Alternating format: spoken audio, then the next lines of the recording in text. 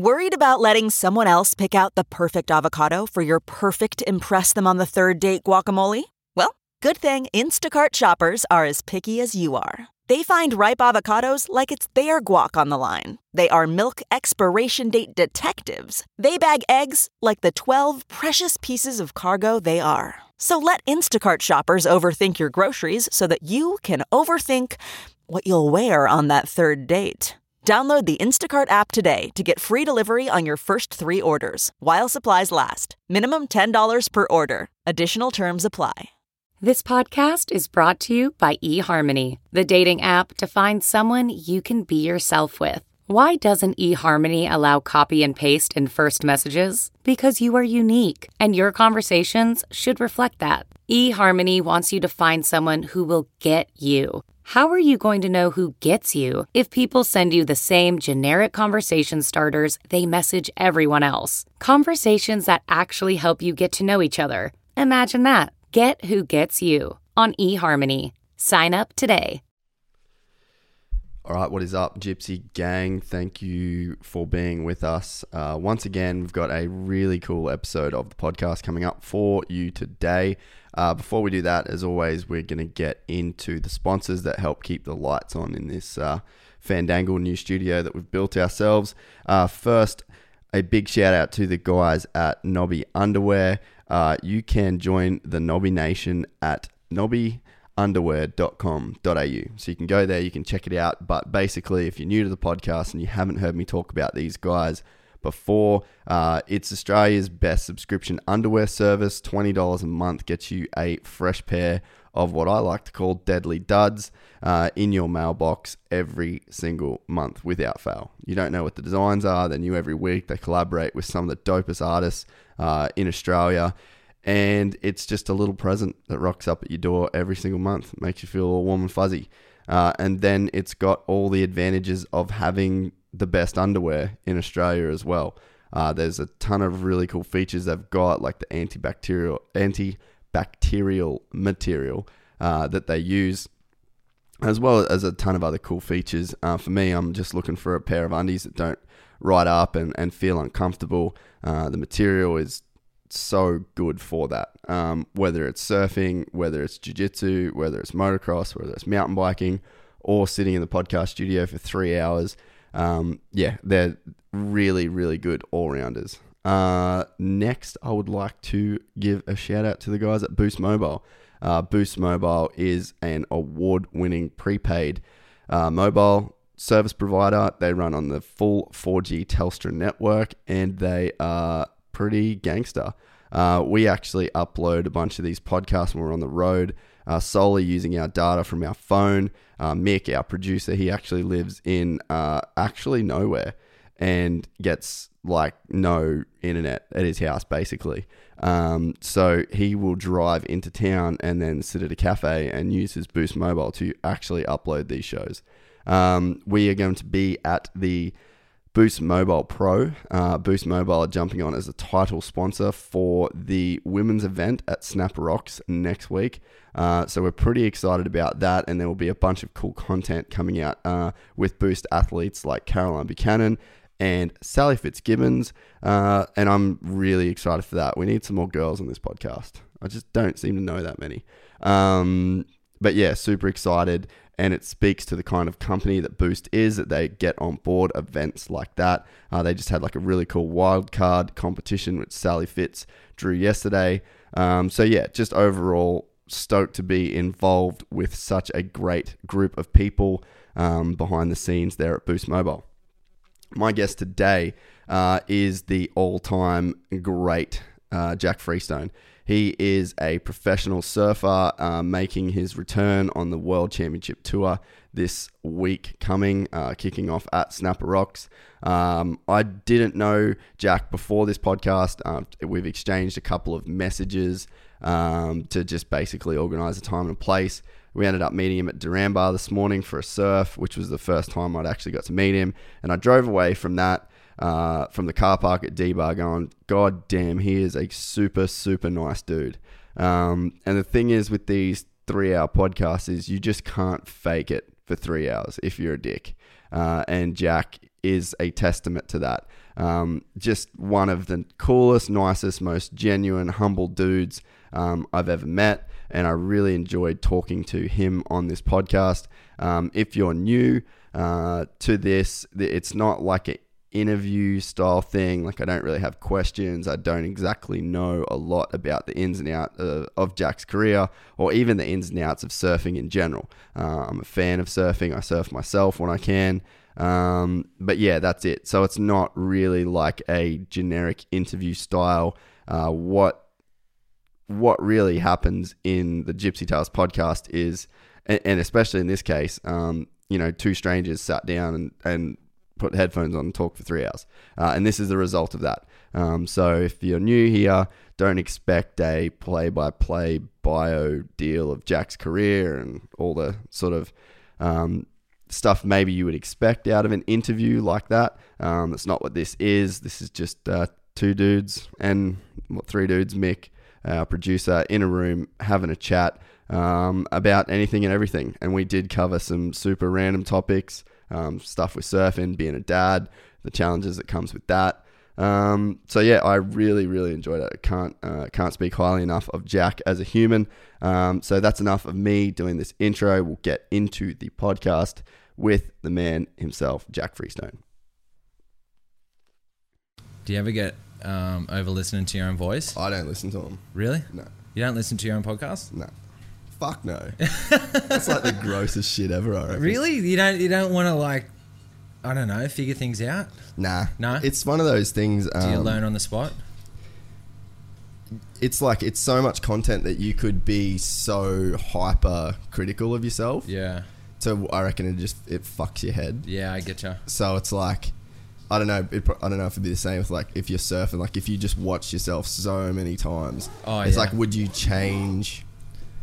No, you're totally everything right. about, you know what I mean? Yeah, like, yeah. would it start to take away from what you're actually doing? That makes a lot of sense because, yeah, every time I watch myself surfing, I'm like, I get way overcritical. And when I don't, it's like you just forget about it. Yeah, and I think it could, I mean, especially this, and like I say fucking dumb shit all the time. Like, I leave here and I go upstairs and then I'm like, why the fuck did I say that? Like, you're such a loser. But I don't know, like, and I get you. You get crucified in like YouTube comments and stuff too, but it's just like, fuck, you just have to. Do you read the comments? Is that another thing? Nah, I really try not to. Yeah. Like, really try not to. Yeah. Because otherwise, again, it just cooks you. Like, fuck. and like, I've never left a YouTube comment in my life. Yeah. So you're getting all these people that, it's like, if you're leaving YouTube comments, yeah, are you as normal as me? Like, yeah. So it's like, if I had a mate that was like, dude, you said this and it's fucked up, or you're stupid or whatever. Yeah. And it's like someone, I'm like, well, I know that guy's a good dude. Yeah. But it makes sense. Like, Yeah, I get you. You get someone on YouTube or Instagram. It's like, I just don't cooks know you. if you're a good dude. Like, you could be a fucking you moron. just be a keyboard warrior. Yeah. And like, then I've had times where people will be like, they'll say something shitty. Yeah. And then I'll reply to them. And then they're like, oh, nah, man. Like, well, and then they want to be your friend. Start backing off. Yeah. And then it's like, it's just a way to get attention. Yeah, I get you. So it's a weird little world, bro. It is, man, huh? Yeah. As soon as you start putting shit out there. Yeah. You'd get it too. I did a lot for a long time when I first started dating Alana. But Oh, you bring this closer? Yeah. Yeah, we might. I guess we're rolling. Like what you're saying too about not watching it. You don't need to watch your stuff back because people comment. Yeah. Yeah, I was going to say people tell you, yeah. Yeah. Yeah, you don't need to even see your own mistakes. Yeah, we're pretty much started, I reckon. Don't worry about putting your phone on silent. No, I'm always just like, where is the place where it'll make the least amount of noise if it vibrates? And if it's on the desk, My shit's not going to work anyway. All right, Jack Freestone, welcome to the podcast, mate. Thank you. Pretty excited you're here. I've been a bit of a low-key fan for a long time. I think you first popped on my radar when you won the Worlds as a junior. Wow, that's a long time ago. That was right around the time I first started surfing. So I was like, sort of all over the edits. And Thank you. Like I appreciate that. I appreciate that. But yeah, so you come like, I guess, a long way from then. Like, like you said, that was a long time ago, right? Yeah, well, there was like 2 world titles. They're like separated by a year. Yeah, okay. So I won the first one, I think, in 2010. And then I think I got 3rd or 4th the year after. And then won the year after that again. Yeah, right. Yeah. So even that was in 2012. So, even that feels like a long time ago. Dude, all right, wow, that is a long time ago. Yeah, that puts that into perspective. Yeah, that's strange. Now that makes me feel real old. Because like you're a young dude. Yeah. But time goes by. Yeah, well, quick. It doesn't stop for anyone, right? Nah. And especially now, like having a kid and stuff like that. Like that makes me feel really freaking old. Dude, how different are you to the version of yourself that won that world title in 2012? Like, kid, like, full relationship deal, you know? White picket fence, everything. Are you, like, full Desperate Housewives, like, that lifestyle right basically, now? Yeah. I just love to drink and create drama at the house. It's just like cheese boards all day. Yeah, that's it. No, I don't feel different. Yeah. I still feel like I'm 18. I feel like I'm freaking 15. So nothing's really changed. I guess, yeah, you just grow up. You stop being Peter Pan for a second and all of a sudden you just grow up. It's you leave Neverland. I think age is a weird thing though. Like we've spoken about it a couple of times on here where like say my parents, like kids at 20, well, I mean you had kids in your 20s, so it's I guess a little bit different, but in terms of the lifestyle, like I'm 30, no kids, still just a fucking grommet, like we'll leave town every chance I get, but it's like when my parents were 30, it was like 50-hour work weeks, struggling to keep a roof over kids, but it just seems like nowadays age has shifted, and even with like the jiu-jitsu stuff, like I started at 29, so it's like I'll be getting a black belt at 40 probably, you know. So it's like it's weird to think about that though, because when my dad was 40, he had like a beer belly and was like mechanicking on our dirt bikes. So it's like it's so different nowadays, and I don't know why that is though. I don't know, man. Like age is just a number. It all depends on how you feel. Like but it seems like the culture reacts different to age now, right? I 100%. I reckon talking about your parents and our parents, like different generation, different time. Like if you look at everyone who's especially my friend group, everyone's in their 30s now, and they still look like they're nowhere near to what our parents were when they were 30. And that's okay. And that's that's okay. And socially, that's fine. And if it was, say, like all of us transported back into that baby boomer, we'd all be like these fucking hippie losers. We'd be outcasts. Yeah, for sure. Time. Yeah. And now it just seems like it's this new normal. Yeah. It's a bit of a trip when you think about how much it changes. Yeah. I wonder if that's because like people are like, I don't know, you feel like 15-year-olds are like 20-year-olds now. I don't know. That's a weird thing. I was thinking about that then, like, what's Banks' life going to be like? Is he going to be 60 before he even has kids? Probably. Are they going to have, like, some crazy, like, regenerative shit where he's going to be, like... When they get old, and it's just going to be, like, super, like, jacked at 60. Looks like you do now. Just technology's gotten so good, you, like, can't get sick. And that's, like, no one has kids until they're in their 60s. I mean, he's already bigger than I am right now, so... Yeah, where do you get such a big head from? I've got a pretty large head, but it doesn't look like it. And you can definitely see it in him. Like he's definitely got my head girth, but just not the shape. Yeah. But I don't know, man. He's just one of a kind. He's just his own. It's the best thing in the world. I love when you said that you've been training 4 years and you got your first cauliflower ear from him. Yeah, that's it. That's like the only thing Alana like crawls me on is like, you better not get cauliflower ears. And I'm like, don't worry, I never will, because I don't know, just like we're talking about, if you train smart, not hard, it's kind of easy to prevent yourself from getting injuries. Yeah. So, like I was saying, like I got my first cauliflower ear not from jiu-jitsu, it was from my son biting me in the ear. What a little savage. Yeah. When he first got his like first 2 teeth. They're just straight in there. Just bit my ear one day, and then all of a sudden, cauliflower. I just tell people it is from jiu-jitsu. Did you? So I seem like a little bit of a badass. It and stuff? Nah, I just let it go. Oh, really? I actually didn't even. My ear just hurt. Like it was, but I couldn't tell that it was bruised or anything. Yeah, right. And then one time, I don't know how, I just started like, I don't know how you find things in your body, like little bumps and stuff. Yeah, yeah. But I just like somehow I just started touching my ear and then feeling my other ear, and I'm like, hang on, wait. I fully got cauliflower ear in this bit. You can't even notice it though. But I'm like, was it from jiu-jitsu? And I was like, oh no, it was actually that one time. Yeah, when Banks bit me. I can remember it specifically now. But yeah, 4 years and still haven't. Touch wood. Yeah. Dude, Touch wood. I walk in the gym, get cauliflower ear. Really? Doesn't matter. Have you got cauliflower ear? Yeah, like both of them are pretty. No, they're not bad. Not like oh bad, man, they're not bad. But you can, compared to what they were, like, and I've had them. That's white belt status, yeah. But I've had them to where I had to drain like my whole. Really? Oh yeah, dude. That's like. Does it hurt? No, I have like a weird thing with pain where like You got a really good threshold, like, pain threshold. I sort of. It's weird, like even massage balls and stuff like that. Yeah. You know how you get some people that they just won't do it. Yeah, can't even touch it. They're allergic to them. That hurts too much. Yeah. Dude, I just get in there every single night and I'm like, fuck, like make it as bad as I can. Yeah. And I don't know, there's something therapeutic about being in that kind of pain. And Yeah. I think that same with like tattoos. Yeah. I'll do like an 8-hour tattoo session. Yeah. And just grind through it. I don't know, it's like a weird thing. Man, that's crazy. But yeah, the ears, they don't hurt that much. Yeah. But it's just like, because mine were bad, like the whole, like where you'd put an iPhone, like an earbud in. You couldn't even fit that in? Completely closed up. Oh, wow. Just all full of blood. That's bad. Yeah. That is bad. And I've had that on both ears now. Oh, shit. And like, it's so funny because like you're a white belt. Yeah. And then you walk into a gym and then it's just like fully puffed up and everyone's like, fuck, look at this guy. Like Yeah. he just wants it, you know? Yeah, I get But you. then I'm like, dude, I'd go home and I drain don't- it like yeah. 4 times every single day and like do the magnets and like, but just something about my ears. How man. long does it last for, the draining process? Like 2 weeks, yeah? 2-3 weeks. But the thing is, like, I'd keep training.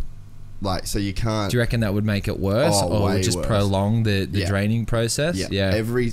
I'd drain it before training, and then I'd go to training, and then I'd put like the earmuffs on. Yeah. which Oh, you obviously- were like had the wrestling gear almost. Yeah. Yeah. So you put them on, go to training. Doesn't matter. You still get hit. Yeah. As soon as anything hits it, because It like, hurts. do you know how it works? Well, what do you mean, the bruising and stuff? Well, for the like ear? why you get it? Not really. No. Well, what happens is you got like cartilage and then you've got skin Yeah. that's over the top of the cartilage. And then what happens is the skin rips off the cartilage and then it fills up with blood. Okay, that So makes that's sense. why you get it. And then if you leave it, like the people where it goes hard, Yeah. is because Calcifies, yeah, right? like Yeah. thickens up, Yeah. and then so it calcifies. So like all mine are quite hard on the inside there. Yeah. But luckily I haven't got anything around like the top of it. Yeah, It's all gotcha. just like in the inside bit. Yeah. Which So is it's not still that bad. You can't really tell. Yeah. Oh but man, when- how are some of the ears in jiu-jitsu? Dude, Holy yeah. shit! I got some friends. Oh, I don't know how they can hear. Yeah, I can't do it. And like my coach always, he's like full old school Brazilian dude. Yeah. And his are alright because like no one's fucking with him ever. Yeah. But like he'll go like, bro, you're not a model, and I'm like, fuck, dude, I just don't want to look like a dickhead. Yeah. And then the other thing is like, you go out and people will want to start fights with people that have cauliflower It's ears. almost a target. yeah. Exactly, because they're like, oh, this guy thinks he's tough, or this guy thinks he can fight. That's the funny thing with a lot of MMA fighters. Like, Yeah. I got a few friends who fight, and it's weird how many arguments they would get in. It's some people are just silly, Yeah. and I don't know if it's ego, but yeah, like you were saying with the cauliflower ears, people see that, and I don't know, it's like a sign of dominance. Yeah, well, people, It's weird. Well, people like, there's definitely pub brawlers. Like, we grew up in Cairns, it was pretty rough. Oh yeah, okay, so you'd get your fair share of dude, like it local was- legends. Oh, it yeah. was full on. Yeah. And one of my best friends was like one of the toughest dudes in town.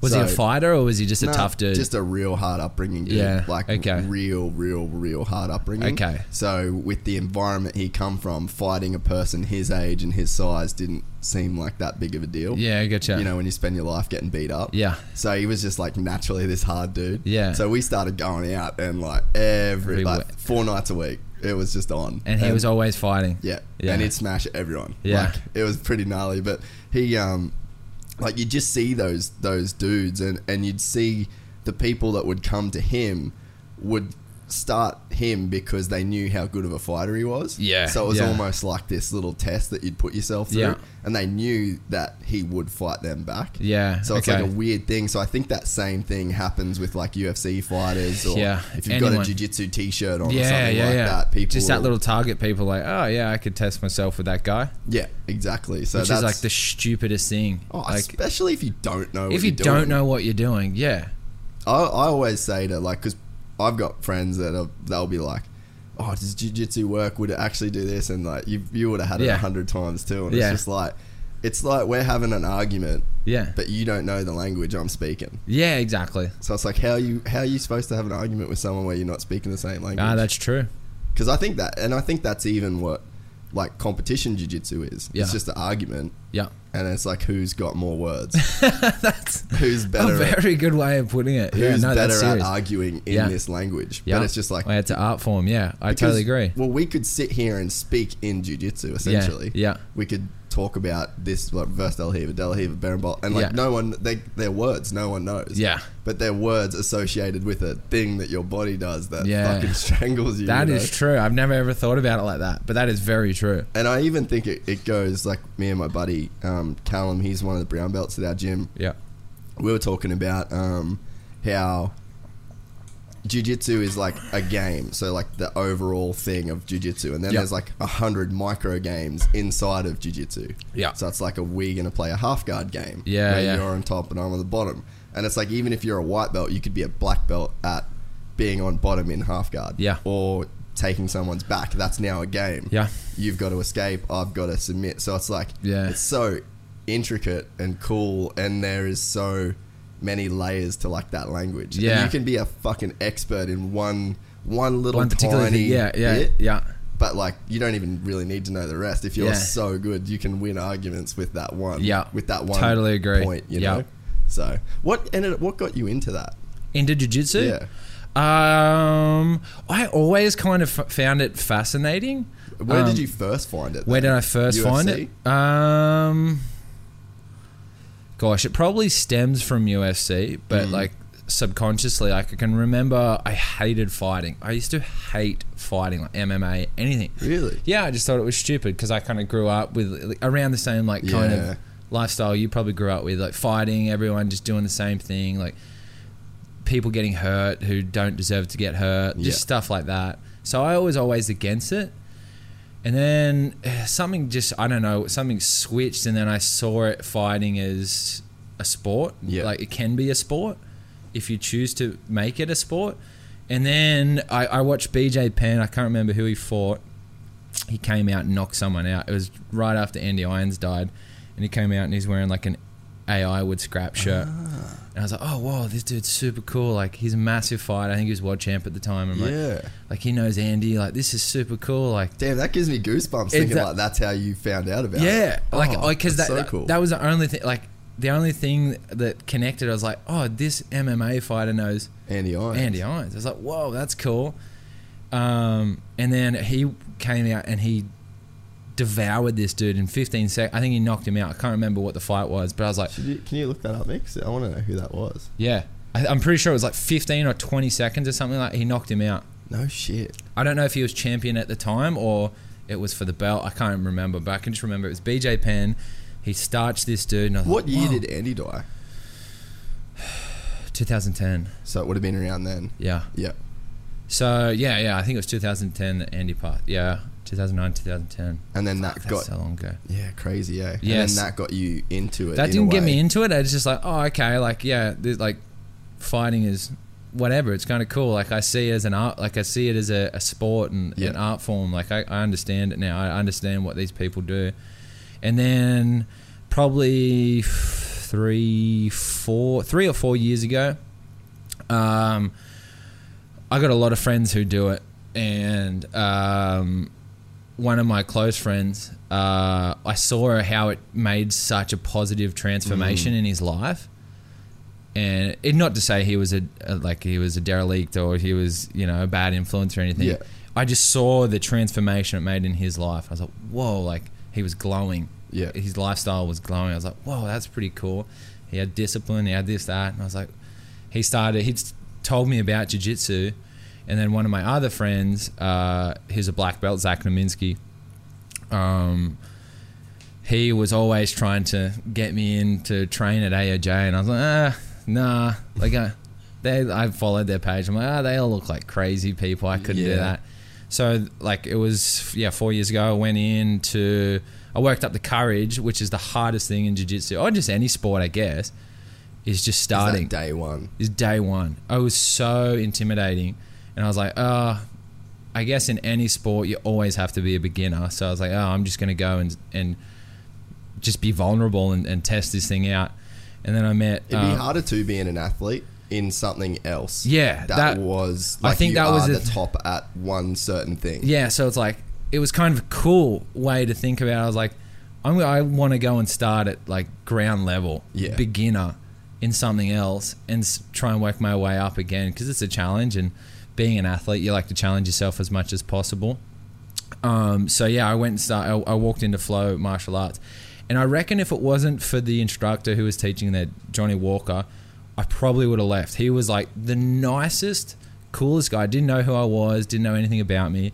Was just a genuine, like, nice, beautiful human. Yeah. And that made me come back, because I was like, holy shit, like, I feel like this is gonna give me a whole nother realm of friendships. Yes. That's what I felt when I walked in. I'm like, whoa, I actually just felt like a family member to this weird sport. I'm like, oh, okay, cool. And then I kept coming back. And then, I'm a freaking gypsy. I'm traveling and training everywhere.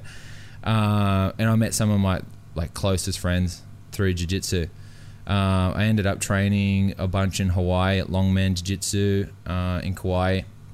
And like I said, I've got some incredible friends. One of my best friends, he's also like kind of my professor, because I'm a gypsy, like I said. He gave me my blue belt because I don't think I'd ever get it.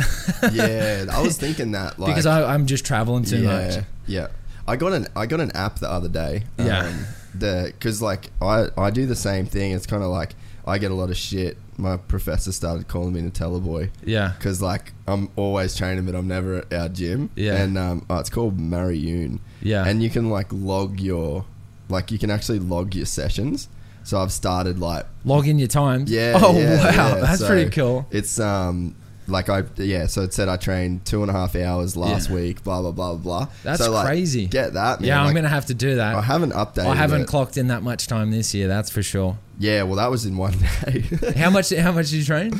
I trained for 2.5 hours. Oh my god! Because I was up in Cairns. Like, we had some family stuff, and I knew I wouldn't be able to train a lot. Yeah, because I'll train 6 days a week when I'm injury free and like feeling good. Yeah. So, I was just like, and then I broke my rib, and then I was like, I'm gonna, when you come back from an injury, you almost want to do like way more than you will need to do on a day-to-day basis. Like I'll train an hour a day. Yeah. But I was like, I just really need to like push my body so that I don't know, it's like a mental thing of like an hour just doesn't seem like a lot. Yeah. Because even just in the normal coming back from injury, like I do one session, I'll be fucked. Yeah. And normally I'm like in and out, feel good, and I can train in the morning, train in the afternoon, and like my body got used to it. Yeah. But then that injury, that rib, I couldn't do anything. I couldn't surf. That would have buckled you for a long time. Oh, it was 6 weeks off. And then I had a week. And then and what about the rehab process? I didn't really do any. I just sort of started training again. But I was just like, I'll just do top. Yeah, that's it. Yeah, but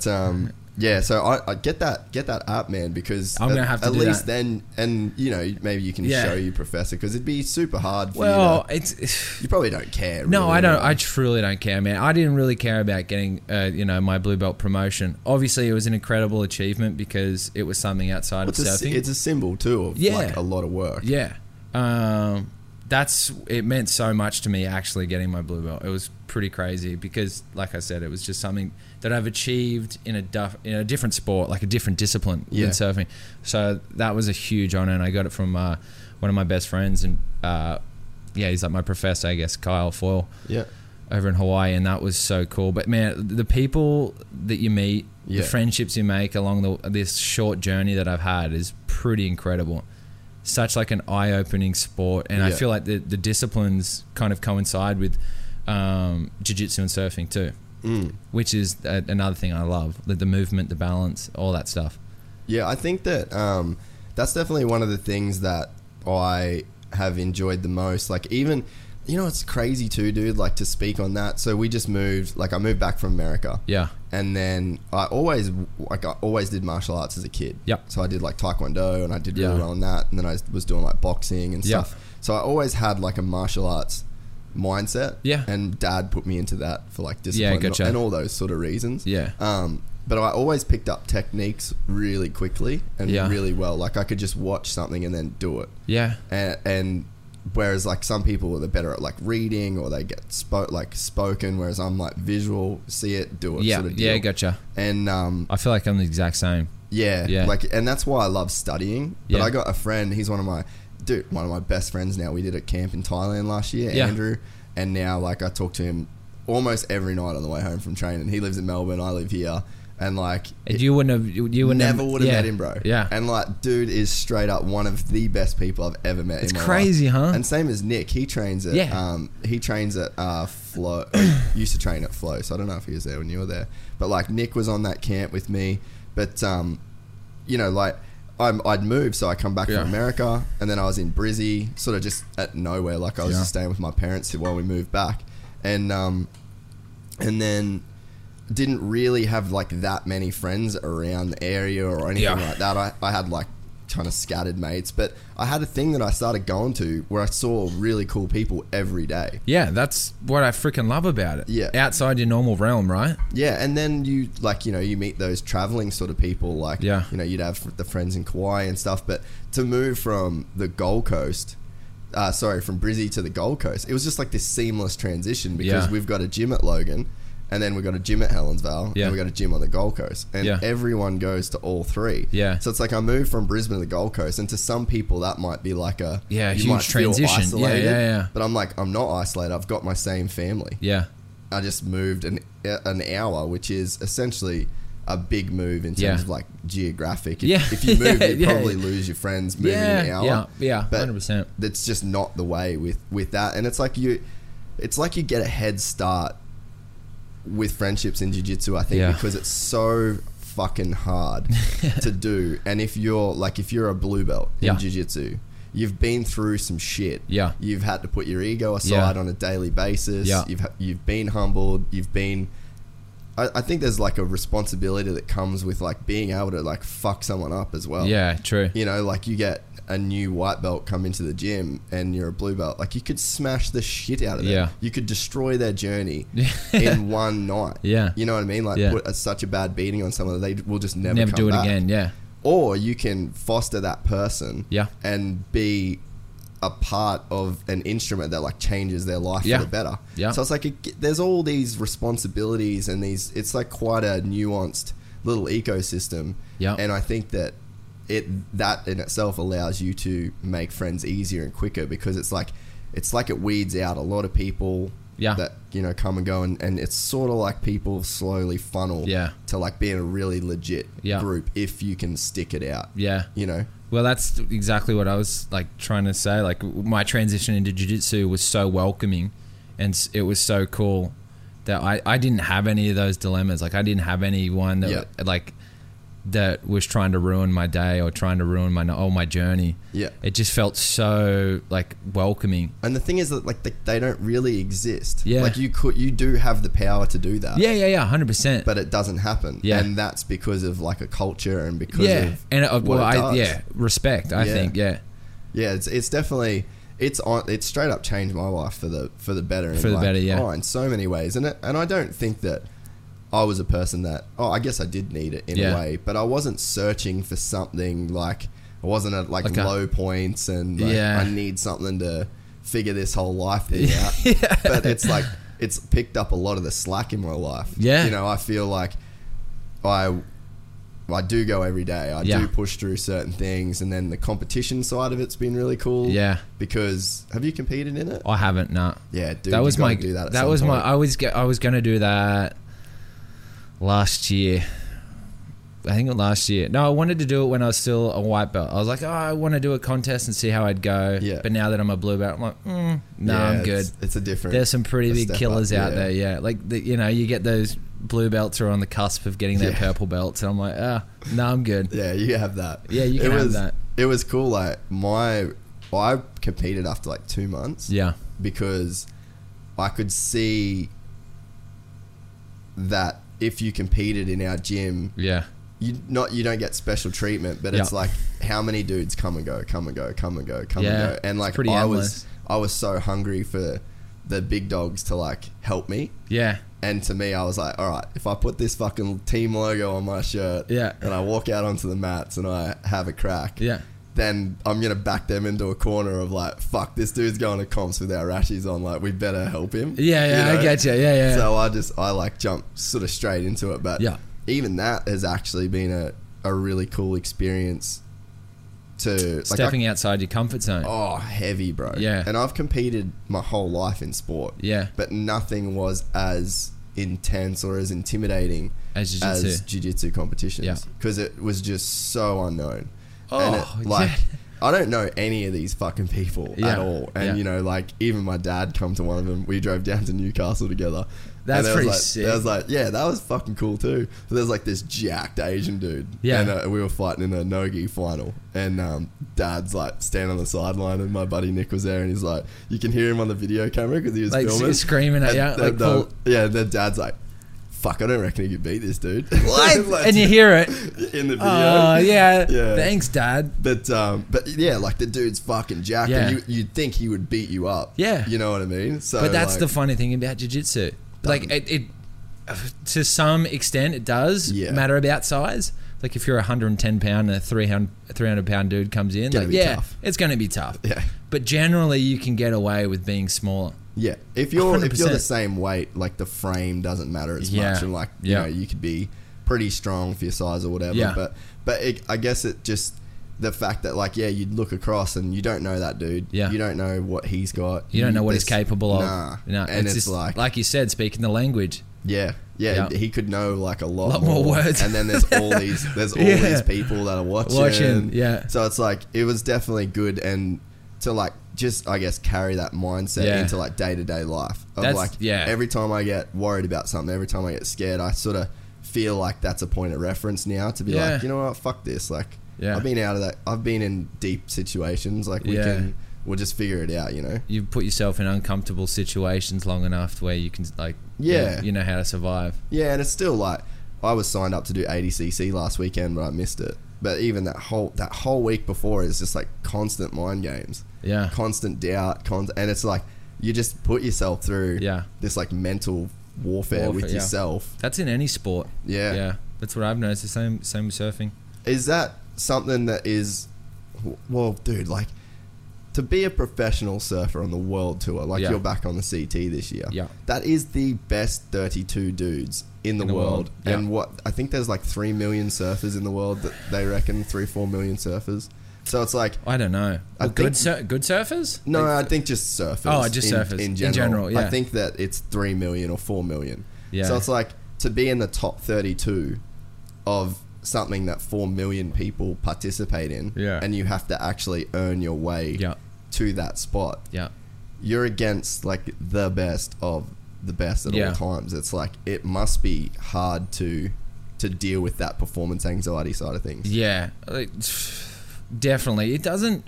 Gosh, it's like hard to put in perspective, but from my mind, it's like the only competitor, my hardest competitor is myself. Yeah. And I think that relates to every sport because I know where my ability sits and what I can do, but it's just all if my mindset is clear enough to basically just go out and execute what I can do. So I never feel like if I get someone in a heat, I'm like, oh, like Gabriel or John or Kelly or something. Yeah. I'm never going, oh my God, they're like they've won so much more than me. They've accomplished so much more. They're going to smash me. It's just like, no, they're just a body. They're just a human out there as well. Yeah. It's like, I feel like a lot of people limit themselves with their mindset. But yeah, like I was saying, that correlates to everything. That's any sport, any major sport, I feel like is similar. I feel like everyone's major competitor is themselves. Yeah. And I think that it's like you're getting out of the way of your brain. And I think that at the point too where, and this is what I've been trying to think about when I am competing or like gonna go to compete, it's like it's almost like it's already decided. Yeah. By the time you're on the beach about to do your heat, the results decided. Yeah. There's no more you can do to get yourself ready to that point. Yeah. And I think that's what anxiety is, or it is worrying about the future. You know? Instead of focusing on the present. Or worried about in the past, did I do enough of this? Am I ready? Blah, blah, blah, blah. That's anxiety. And I think that to be on the beach, and it's like, and the way I've started to think about it is like when I'm standing there on the mat about to compete, it's like, it's already over. This has been decided. Either he's better or I'm better. There's nothing that in the next 30 seconds of anxiety get my heart rate up. It can't change anything. And it's like, really, if you think about it on like a philosophical level, it's like the future sort of already is written in that point, because it's like the same waves are going to come no matter what you do. Kelly's going to do the same turn. John's going to catch that wave is going to appeal to John's eye. You're going to go on this one because that, and then that's going to give him priority. So it's like, it's almost like it's already over in a way, if that makes sense. 100%. So I think that's like the one thing that I've been trying to think about a little bit lately. Is like, it's over. Just go and get it done and let it play out how it's supposed to. I try not to. What do we got? No, you're good. I'm just turning me down a bit. I try not to worry myself out about what's going to happen in the heat. Just as long as I surf every wave with my fullest ability. That's it. That's all we can do. Like our sport in particular, we rely on Mother Nature, so it's not like you can go out and predict the future like you were saying. It's actually quite different. It feels like you have to make it's all about like instinctual feelings. And who can, it's when you're at that top level, at the top 32, it's basically feels like who's got the best instincts and who's got the confidence to be able to perform at their full ability. And I feel like whoever is showing up best in that day is generally going to win. Yeah. Like you see so many people call them upsets, but not really. Like even the best of the best always lose. So yeah, that's what I've seen with competition and what I've felt. Like I've had those feelings too of anxiety. It's you question the past, you question the future. Yeah. And you go out and you just can't even perform in the present. Yeah, because you're so caught up. Up in everything else. So you were on tour in 16, right? Was it 16 the first year was 2014, 2015. No, 2015, 2016. No, it was 2016, 2017, 2016. Okay, so you went on and then off tour. Yeah, I was on for 2 years, fell off tour, and then got back. Were you on for 2? Yeah, was on 2 years off. Then back on. So what was what do you think attributed to like falling off tour? Because I think from me, like I'm not a fucking big surf industry person. Like I'll watch people that I like, and if I can catch a live webcast I will, and I'll follow Stab and all the fucking, but I'm not like a hardcore industry know it all sort of dude. But like from my outside perspective, you win those junior titles, and then you're just expected to be do good, like the next big Aussie dude, right? Yeah. And obviously there's always Aussies on tour, but it seems like the way you were winning the junior stuff and the way that you were surfing, and it seemed like there was like this hype around you. Yeah. So it's like to fall off tour, being that kind of guy, was that like worst case sort of scenario, or were you like panicking at that point? Or no, I wasn't panicking because I don't know the main reason I fell off tour. It was probably just because you were dating Alana, bro. You were just a fuck about the gram, dog. That's it. Yeah, it was all about Instagram. I was just being an Instagram boyfriend. No, I honest to God don't know. It was I had some distractions, good distractions. Like Alana fell pregnant after, when was that? Around March. After Western Australia in 2017. Yeah. And I actually felt really confident the whole year, especially after getting third in an event. And then I felt like I just kind of let my foot off the gas a little bit, because after I got that result, I was like, oh, okay, like I'm good. I'm good. Like I'm gonna do good this year.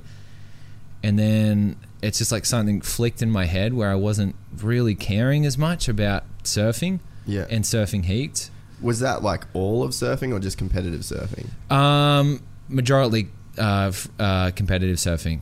Yeah. It just kind of like, it was just I was just in such like a numb kind of mood to competitive surfing, like all year. What do you think that was about though? To tell you the honest truth, I don't know. Because it just feels like our whole life is just like going country to country, spot to spot, event to event. So it was like I got comfortable with that result, and then after a few results, I kind of almost threw in the towel because I was like, oh, fuck this. Like, this has kind of gotten too hard. Thought I was going to smash it, and I haven't. And then also, my child was about to be born, so I was like kind of focusing way more on that than I was of even surfing and competitive surfing. So it's kind of, it was actually a good thing that I fell off, because I look at it as kind of like a huge positive thing that happened in my life. Falling off tour at that specific time gave me so much more time to be able to spend with my child for that first year, which is so important. So it was a really cool thing. Like, but I honestly don't really know why I fell off. Just probably just lacked a little focus and just poor decision making during heats, and that's it. Does it compound when you get like the media and all that down there, like attention, or it doesn't even matter? No, it doesn't really matter. I feel like it would be, but then again, like, you've been a quote unquote famous surfer since you were young. Yeah. So it's like you get on tour and it's... That's weird. I've never really classified myself as a famous surfer until I was on tour. Like that's what I was wondering though, because it's like you sort of were a famous surfer. Like, I knew about you before I was on tour. Yeah. So it's like you kind of are, but then it's like there would be all of these new things that would make you feel different. Yeah. If that makes sense. Yeah. Yeah. I feel like I became a famous surfer I wasn't even a famous surfer when I became Alana's boyfriend. Yeah. I remember that being like... It was so weird, man. The craziest shit in surfing. That was so fucking bizarre. It was so bizarre because stages of my life, I went like QS, not doing... Like, I went junior series, QS, wasn't doing so well. Had a couple close years to qualifying, met Alana, and then all of a sudden I was like world junior champion, flailing on the QS, then to Alana's boyfriend. Like, that's what I was known as. Like, oh, that's Alana's boyfriend, not even Jack. And then got on tour, and then I was myself for a little bit, and then fell off tour, and now I'm Banks's dad. Yeah, okay. So yeah, I don't know, really strange process, but it's been funny. But yeah. It would have, because like, so yeah, I mean, when right around when that was happening, I was living in Temecula, like we talked about before. So fuck, that's strange. You're living in Temecula. What have you been like? How do you even know of that place? Oh my god, Alana! Funny story with Temecula. Alana had to do this like Samsung commercial in Temecula. What? Yeah, it was weird. Where in Temecula? Like, I don't know where it was. It was in fucking Temecula. What did they shoot though? They shot like this. It should be on YouTube. I don't know. It's this funny like Samsung commercial. She's pretending to be like a secret agent. I don't know. Oh, it's really corny and it's pretty funny. I think I know what you're talking about. Yeah, so she went and did this, and it was a full night shoot, like shot all throughout the night, and it was in Temecula, and I went there just supporting her, and Alana's boyfriend. As Alana's boyfriend. I slept in the caravan, like they had it was like full movie star set up, and they had her own caravan and shit, so I went and just passed out. That's so weird. We actually, and the funny story was like she shot all night, like all throughout the night. And then we left at about 6 a.m, and I slept for a few hours. So I was like, hey, look, I'll drive. And she came out and she was in a robe and whatnot, like just looking like a full superstar. She's like, no, I'm good. I'm going to drive. Like, I just had a coffee. And I'm like, oh, okay, whatever. And we just get on the highway, like 5 minutes in, we get in a car crash. Oh, no. She's still in her like fluorescent pink robe. Oh my God, it was the funniest shit ever. Nothing bad ever ended up coming from the crash, but That's my story of Temecula. My one time I've been. So when you were saying Temecula, I was like, fuck, that place is strange. Dude, so, because when I said that, you were like, Temecula? Yeah, Where the fuck you live in Temecula? Yeah. So that's like the motocross hub. Okay. So that's like the Torquay of motocross. I swear, doesn't Dan Henderson, he lives there too? Yeah. Team Quest is like right there. Yeah. Okay. So that's how I when I did all that Temecula, I heard like freaking Dan Henderson was from Temecula. I was like, wow, that's a strange place to That's why he's good at fighting. That's why he's good. Fucking nothing to do there. Yeah. Motocross and fighting, yeah. Dude, so all the teams are based there. So like have you ever watched Supercross or anything like that on TV? Oh man. Not really, to tell the honest truth. Yeah, okay. Nah. Well, all those... Like, I know it's a fucking crazy sport. Yeah. Like, so I lived over there and I shot for Red Bull and all these different companies, but it was all based around those moto dudes. Like, the biggest dudes lived there. And they all pretty much lived there. Like, it's weird. It's a weird little setup. I getcha. Yeah, I understand. But... So I was living there and then I was living with two dudes from Sydney. Yeah. So they surfed. Yep. And I'd never surfed in my life because I went from Cairns to Melbourne. I lived in Temecula? Yeah, to Temecula. Temecula is just land. There's nothing There's there. nothing. If that was Australia, you wouldn't live there. Yeah, 100%. Yeah. It'd be like... living in Uluru almost. Yeah. There's nothing there, bro. Yeah, I know. So I spent like 4 years there, bro. Yeah. And wow, good on you. So what I did though... Fucking, I don't know why, but like I'm probably the only person in the world that started surfing. Yeah. Whilst living in Temecula. So we used to get on the 15. That's got to be in the Guinness World Book of Records or something. Yeah. It was so bizarre, and like, so we'd go from there to Oceanside. That was like the closest. Wow, beach. That's a mission, dude. And I would do it every day. Every single day. How long is that? Like over a 2 hour drive? No, it was about an hour. So an hour there, hour back. And I had like the big Dodge Ram fucking truck. It cost me like $400 a week to surf. Dude. I'm not even far joking. Out, man. So, but yeah, so that's like, that was when you won that title. That was like 2012, 13. Shit, man. So that's when I was there. Yeah, good job. And then, so then the Alana Blanchard thing happened with you. And dude, you know what else is crazy? What? So I went and I shot a big moto thing in Kauai. Yeah. And fucking Layla Hurst's dad was the guy that like... Rick Hurst. Yeah. Was like hiring me water trucks and shit. Yeah, gotcha. So like the whole time I was in Kauai, I was like hanging out with them in Honolulu Bay. Gotcha. Like, that's pretty cool. Yeah. So then obviously like they're friends with Alana. Yeah. So I remember it was all right around then. Yeah. That, that's you became Alana's boyfriend. How weird is that? That's so weird. But I just was thinking how weird it must have been for you because there would be a small faction of people that knew who you were before you were Alana's boyfriend. Yeah. It's like Pink and Kerry Hart. Yeah. You know it was so bizarre, man. It was the first time like I got a taste of like what being a celebrity must feel like. Like that's what it was like. It was like people wanted photos, interviews, everything. And I was like, it's just a relationship. Yeah. Jesus fuck. Like just relax. Like it's just two people that love each other. And everyone wanted to know all about it. And I'm like, there's not much to know. Like we just love each other. We share the same interests. Like fuck, it's weird. I get, yeah. It was cool though today. Like we did that little bit of filming, but it's like you guys are out in the lineup together and it's like, for any other couple, like that's just like a super cool thing. Like well, we're just chick and surfing and hanging out. There's nothing different about us. We're just the same.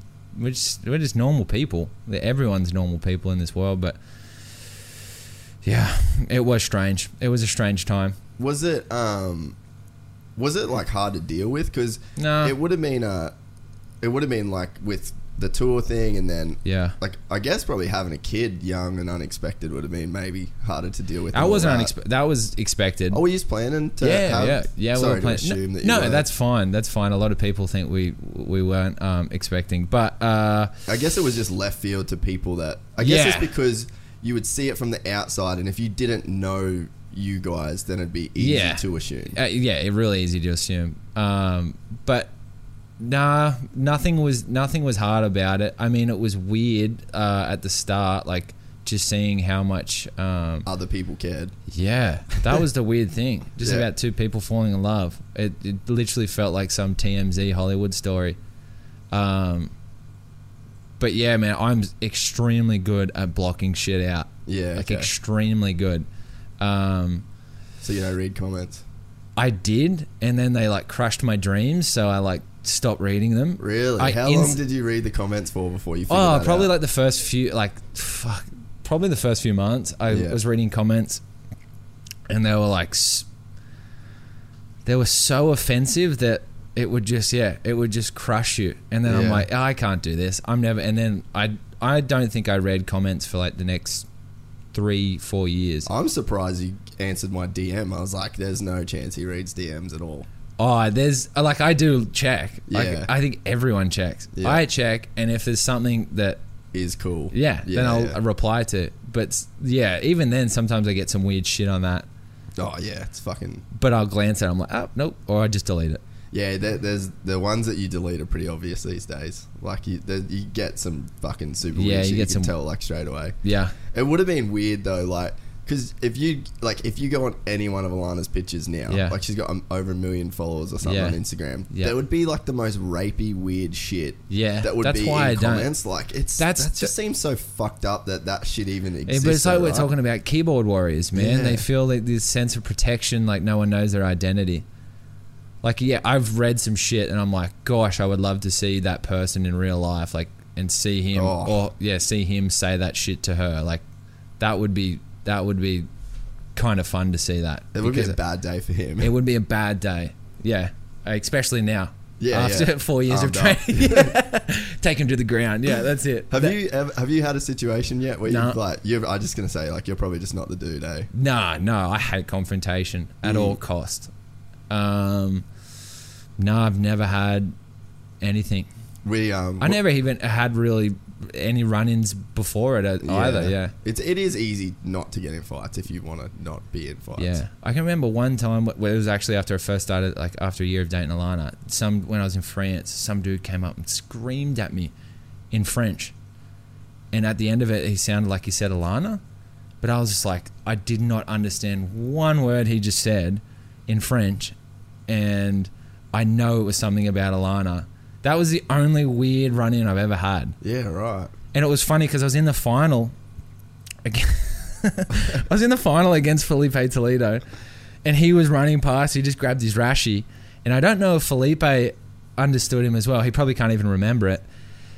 But Felipe was like, "Fuck you" to the dude for me, and I was like, "Yes, you're the man." Like, yeah, I was like, "Oh, we're about to verse each other, but you're the fucking man." Yeah, dude, that's so fucking funny. Yeah, and I don't know if the dude was even paying me out, but I can just remember I was going up to get my rashi, and this dude, he was pretty big and buff. He came up and started saying, like, just going off at me. It was really aggressive, his body language. And then I was like, oh, and Felipe was like 5'1", like no muscle tone on his body. Just comes in between us. I was like, fuck you, like to the guy. And I'm like, whoa. It caught me off guard, but it was fucking cool. That's so close. And then you got to go out and beat him. Yeah, no, he goes out. He smashed me, but it was, yeah. Dude, we, just the other day, we were moving like mats to the new gym. Yeah. And, so we go to fucking Hungry Jack's. So my coach, I don't know if you've ever seen my coach, Fabio, but he's like 120 kilos, 6'4". Like the dude's a fucking unit. Yeah, like he is massive. Just psycho. His head's like this big. Yeah. So anyway, 4th degree black belt. Oh, so it'd be like fucking wrestling a fridge.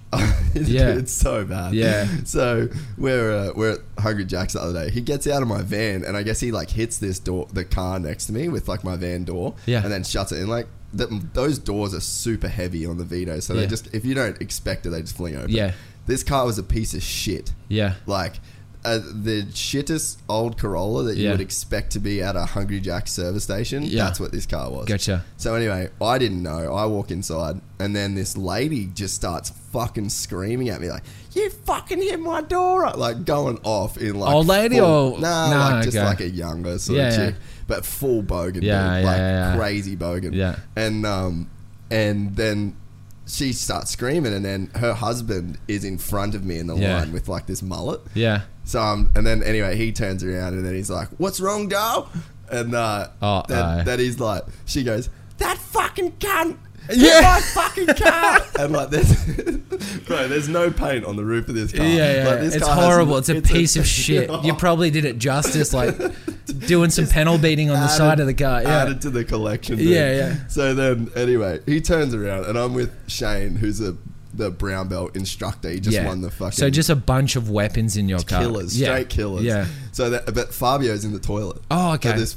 And then anyway, so the chick's just got super aggressive with me and I've just gone, hey lady, I don't know if he hit your car. He'll be out of the toilet in 1 minute. Yeah. Just wait and then you can ask him. Yeah. And I said it that calm. Yeah. And then the dude gets in my face. Obviously all he had to do was like turn around in the line and he's like nose to me. Yeah. Anyway, I'm like, he's like, do you fucking hit my car? And I was like, mate, I don't know if my friend hit your car. Yeah. But he's about to get out of the toilet and you can ask him. Check with him. You just ask him. Yeah, I was like, and he probably would have felt tough looking at you. Yeah, like, and then he was just like fucking standing over me. And Shane's behind me laughing, like trying not to laugh. Because I was just like, didn't give a fuck. Anyway, I'm like, oh, he's here. And he's like, where? And he turns around. And then, bro, he didn't even say anything. He said where, turned around and just looked at the menu. Oh my God. He saw Fabio out of the corner. Does he have cauliflower ears or anything? Oh, he does a little bit, but he's just a fridge, fucking, bro. Yeah, like he's just so big. And then he's like walking out, and then Fabio's, I was like, he's like, what's going on, bro? And I was like, oh, you hit their car. He's like, oh, I didn't hit. And I was like, mate, just fucking don't worry about it. Everything's sorted out. But is that your biggest confrontation you've got in, you reckon? Nah, there's we're actually in New Zealand for Supercross, and we're out on the piss, like playing up. Yeah, we're at the casino. It's like 4 o'clock in the morning. And I was with a bunch of like the big name guys that come over from America. Yeah. So anyway, we're out and it's like fucking super late. It's like it'd be the same as you guys. Like you just don't want to get selfies when you're boozed up at 4 in the morning with like a fan. So anyway, this dude is like lingering on the like at the side of the bar, and like I just see him taking photos and shit. Like what a dick. Yeah, and he's like he's coming in and he's like creeping in on the situation and like slowly more and more photos. And I just walked up and I was like, hey dude, stop taking photos. Come on. I just said, here's the move. Go to the bar, buy a few beers, and then bring him over. Yeah. And then we'll just like have a beer. Yeah. Like that's what I said. Yeah, that's cool. And then he's like, well, what kind? And I was like, oh, dude. I was like, all right, these guys. All I'm saying is it's 4 o'clock in the morning. Yeah. Everyone's boozing. No one wants their photo taken. Yeah. If you want to hang, just hang. Get some beers and say good day sort of thing. Just cruise. Anyway, he's like, Chad Reed's my fucking hero. All I want is a photo for my dad. And I was like, bro, a photo isn't that cool. Yeah, like, you know what I mean? It's like I was like, grab, and I was trying to be super nice. I was like, grab a beer and like tell your dad you had a beer with Chad Reed or whatever. Which is way cool. Way cooler. Yeah. But nowadays, everyone just wants a fucking picture. Photo, yeah. So anyway, he arced up at me. And one of the boys just walked over, and it's so funny. He's like the quietest guy ever. Yeah. And he hadn't said a word all night. And he walked up in this guy's face. He's like, he will fucking choke you. Straight to this guy. Talking about you choking him out. Oh my God. And I was just like, no, I won't. Like, yeah. And I was just but like, in the back of your mind, you're like, I fucking love I was like, I'd love to. I will fucking drag you to the ground. That's what you're thinking, I know. All like, boozed up. Like. I was like fairly sober. Oh, okay. And then I was like, no one's choking anyone. Yeah. And then Robbie's like, no, fucking choke him. And he's like egging you on to choke him out. And I was like, no. What happened to the dude? Did he bail? Yeah. Oh, okay. He ended up bailing. That would be pretty funny if he was like arcing up about getting a photo of Chad Reed, and then Chad Reed came over and was just like, dude, fucking beat it. Oh, but that's the thing, was like, they're nice dudes. Like, yeah, I know they're super nice dudes, but when someone's trying to creep into that, like you're doing, like there's ways to do it. Like, just bring a bunch of beers, come on. Like, yeah, and then like maybe you can get a photo of like him trying to be, you know, or like it's. I feel like those are the people like that fuck careers up. They'll come out and someone will be doing suit, and that guy will be there. Boom, boom, take a photo, fucking sell it. Yeah, sell it, and then career's done. Yeah, and that's the thing, and it's like it's not a good look. And the thing is, like, no one was fucking wasted. Yeah. There was like, he just won the race. He's having a few drinks with his friends and just relax. That's it. Yeah. You know, it's not like we're out doing crazy dumb shit. People, sometimes people don't understand that like social like awareness. Like they're not like they don't know how to read the room. Yeah. Like obviously that's exactly what that dude's doing. It's a weird thing too when people are coming up asking for photos, because it's so like I've never been the kind of person that got photos from someone, because maybe it's because I've always been around athletes, and it's not to say that you guys don't like taking photos with fans and stuff, but it's like it's a time and a place. It's a weird thing though, because it's like this parasocial relationship. Yeah. Like they have their own relationship with you. Yeah. But you have no idea who they are. Yeah, exactly. So it's like it's not a balanced relationship to start with, and then it's like this person might have been a fan of yours for like 10 years. Yeah. And then to them it means something, and to you, like, it's not out of disrespect, but it's like you just literally don't know who that person is. Yeah. And then it's like this awkward intersection of these two completely different headspaces. Yeah. And then it's a photo, and then that person goes and posts it, and then you never see that person again. Yeah. And it's, to me, it's always been a little bit weird. And then from my side of the fence of like always being around athletes and filming and stuff like that, you'd see like and then walk off. And I was just like, like, it's an awkward experience, and then it's all it is like this social proof of like, I was here. I met this person. I met this guy. And it's all out of like ego, you know? And I get it, but at the same time, it sucks that that's become normal. Yeah. And that's become what's like expected. Yeah. Yeah, true. Yeah. Like there's been run-ins where like you'll be doing a signing. Well, I've had a few run-ins where I've been doing a signing for like an hour and a half, just non-stop speaking to people and signing, and then it'll finish, and then I'll just like walk down the road and go grab food, and I'll be having dinner or something, and people will come up and try and like almost jump the queue and like get personal with me. Yeah. I'm like, oh man, I've just been signing like an hour down the road. It's not that like I don't want to have this sentimental moment with you. Yeah, it's just like there's a time and a place. Yeah. Yeah, I understand it from both point of views.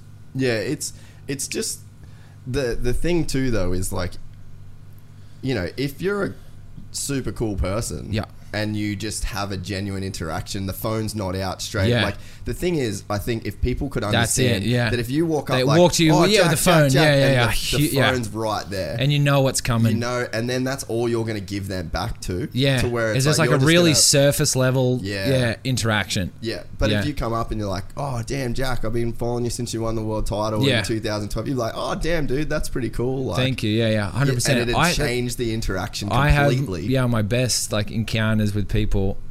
I think everyone does in the surf world in the water. It's because the only time and the place they can't bring their fucking phone. Yeah, true. So it's like you actually get to know someone. And you will give people the time of day. Like 100%. You're a super nice person. I mean, like if I'm out in the surf, don't get me wrong, I have good days and bad days like everyone else, but 95% of the time, if someone's comfortable enough to come up and say hello and stuff and start talking to me, I'll happily talk back to them. And share stuff. Yeah. But it's when literally people walk at you with the phone. Yeah. And you just know you just know what's coming. It's fully replaced the autograph. Like I'm like a Z level celebrity, but like, I understand it. Like I understand all that. Like, like you were saying, like with those, the motocross guys, like, they must get it all the time as well. Yeah. And you just, you know, in that situation, it's like, it's not this publicized thing that like these dudes are supposed to be like super athlete kind of dudes, where it's like it's not this normal thing where they're like Instagram, they're not fucking proper 12 whiskey on Instagram all day, you know what I mean? So it's like it is a different thing. I don't think they're held to this standard like they never drink, but it's definitely, there's a level of professionalism where like you're just not doing that shit. And it just seems like people care more about their own photo than what they do about. But it just seems, I would just think that anytime you walk up with a phone, it instantly, you know what they want. They want that, and then it's the interaction's over in a second. It's like as soon as that selfie's captured, and then some the people will like judge you for being closed and like, oh yeah, he was a dick or something like that. Some people have the audacity to even say that, when it's just like, oh yeah, well, you put yourself in our shoes. Like, we know what's coming. Like, I'm not really going to have the biggest the in-depth conversation with you if I don't know what's coming. Yeah, but I think that anytime I've seen people that have been like, just leading with a conversation, like, oh dude, I did it, or like it was cool to watch you do this, or whatever. It's like, oh, he actually knows who I am. Because then there's the other side of it, is like, who knows if they even know who you are? They just see you with a fucking rashy on, and then it's like. Real like I said, it's just surface level. Like they go back to a friend and be like, "Oh, look who I met! Like this person, like he's." It's funny. I got a friend that he just deleted all his Instagram and Facebook and Good stuff on like him. that. That's brave. Bro, he said to me, we were only talking about on Tuesday night, and he's like, dude, I wasn't sleeping. He's like, and he's not even he doesn't post a lot. Yeah. Like, dude, I post shit all the time because I have to. Yeah.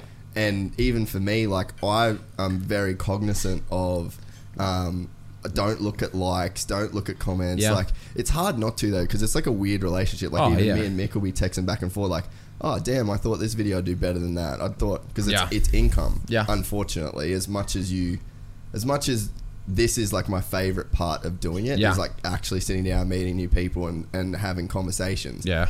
To keep this fucking shit going. Yeah. It's got to get views. You got to do it. Yeah. And you've got to, push it. And you feel like a bit of a whore sometimes for it. But it's like, but at times I have to be like, don't fucking check how many likes a photo got. Yeah. Who gives Like, you got to remind yourself? Yeah, I do, because I go there and you try not to attach, you try to make it purely analytical. Yeah. But there is times where, especially like, I don't like being, say if it's just a video of me talking. Yeah. That to me is like fucking super weird. Yeah. And then you'll see them, and then they're the ones you'll be like, oh, is that weird that I posted one of like just me talking about a certain topic? But then you'll see it'll probably strangely get the most views or likes or something. Yeah, and it's hard not to like put your own self-worth or like a dollar, like a so value. Strange, man. Yeah. Well, that's just like the day and age we live in now, where social media makes such an impact on brands and how you market yourself and everything.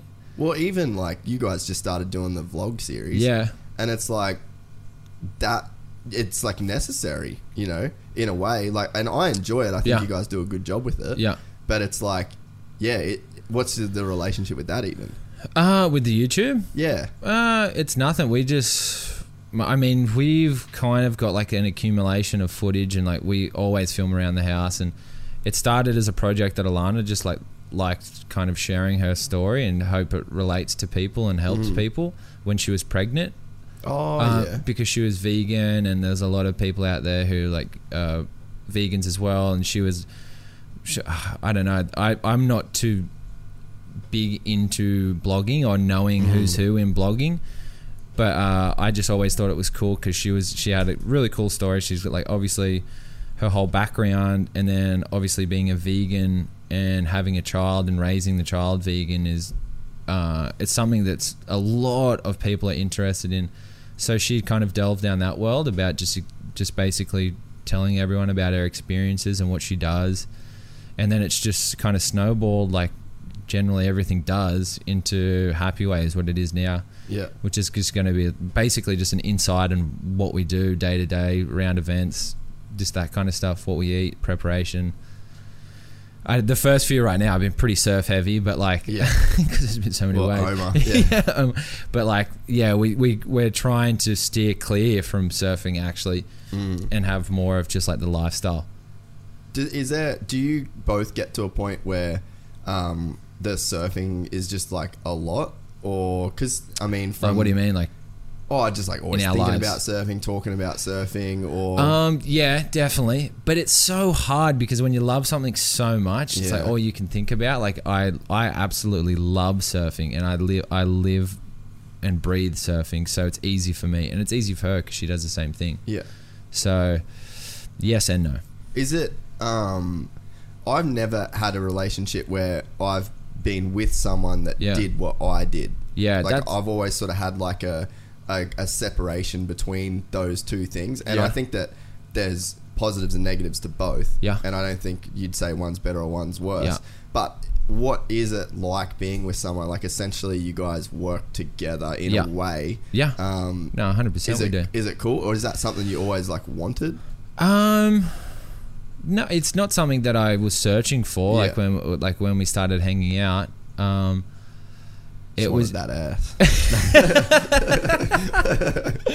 Yeah, basically. No, it was like we were just two people that shared similar interests. Like I guess how every relationship blossoms. Like it's just the exact same for us. So like we just shared so many interests. We have very similar personalities. And it was really cool up until we had a child. Like it was, what we did actually brought us closer. It was like more bonding. Yeah. because we live the same. We do the same job. It's so weird calling surfing a job. Yeah. But we do the same thing.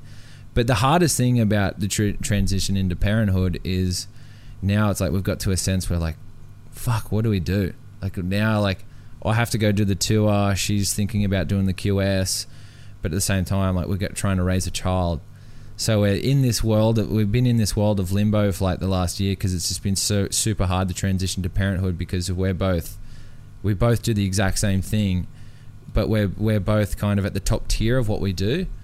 So that's another thing of the Happy Waves, the vlog, is like kind of giving an insight into how we like manage, to the balance, how we manage that, because there's no one we can relate to really in any sport. In any sport, you've never seen top two like professionals in male and female. You've never really seen them like have together, a relationship and start a family. Like so, especially when like with surfing, it is quite equal at the top. Yeah, definitely. The tour, like it's the same sort of length. Same sort of, obviously the prize money is even the same now, which is cool. So it's like, if you know, to compare it, it's like a lot of times the female version of the sport takes like it's a lot different to the male top end of the sport. So it's like with surfing, you guys are on quite an equal plane too. Yeah, 100%.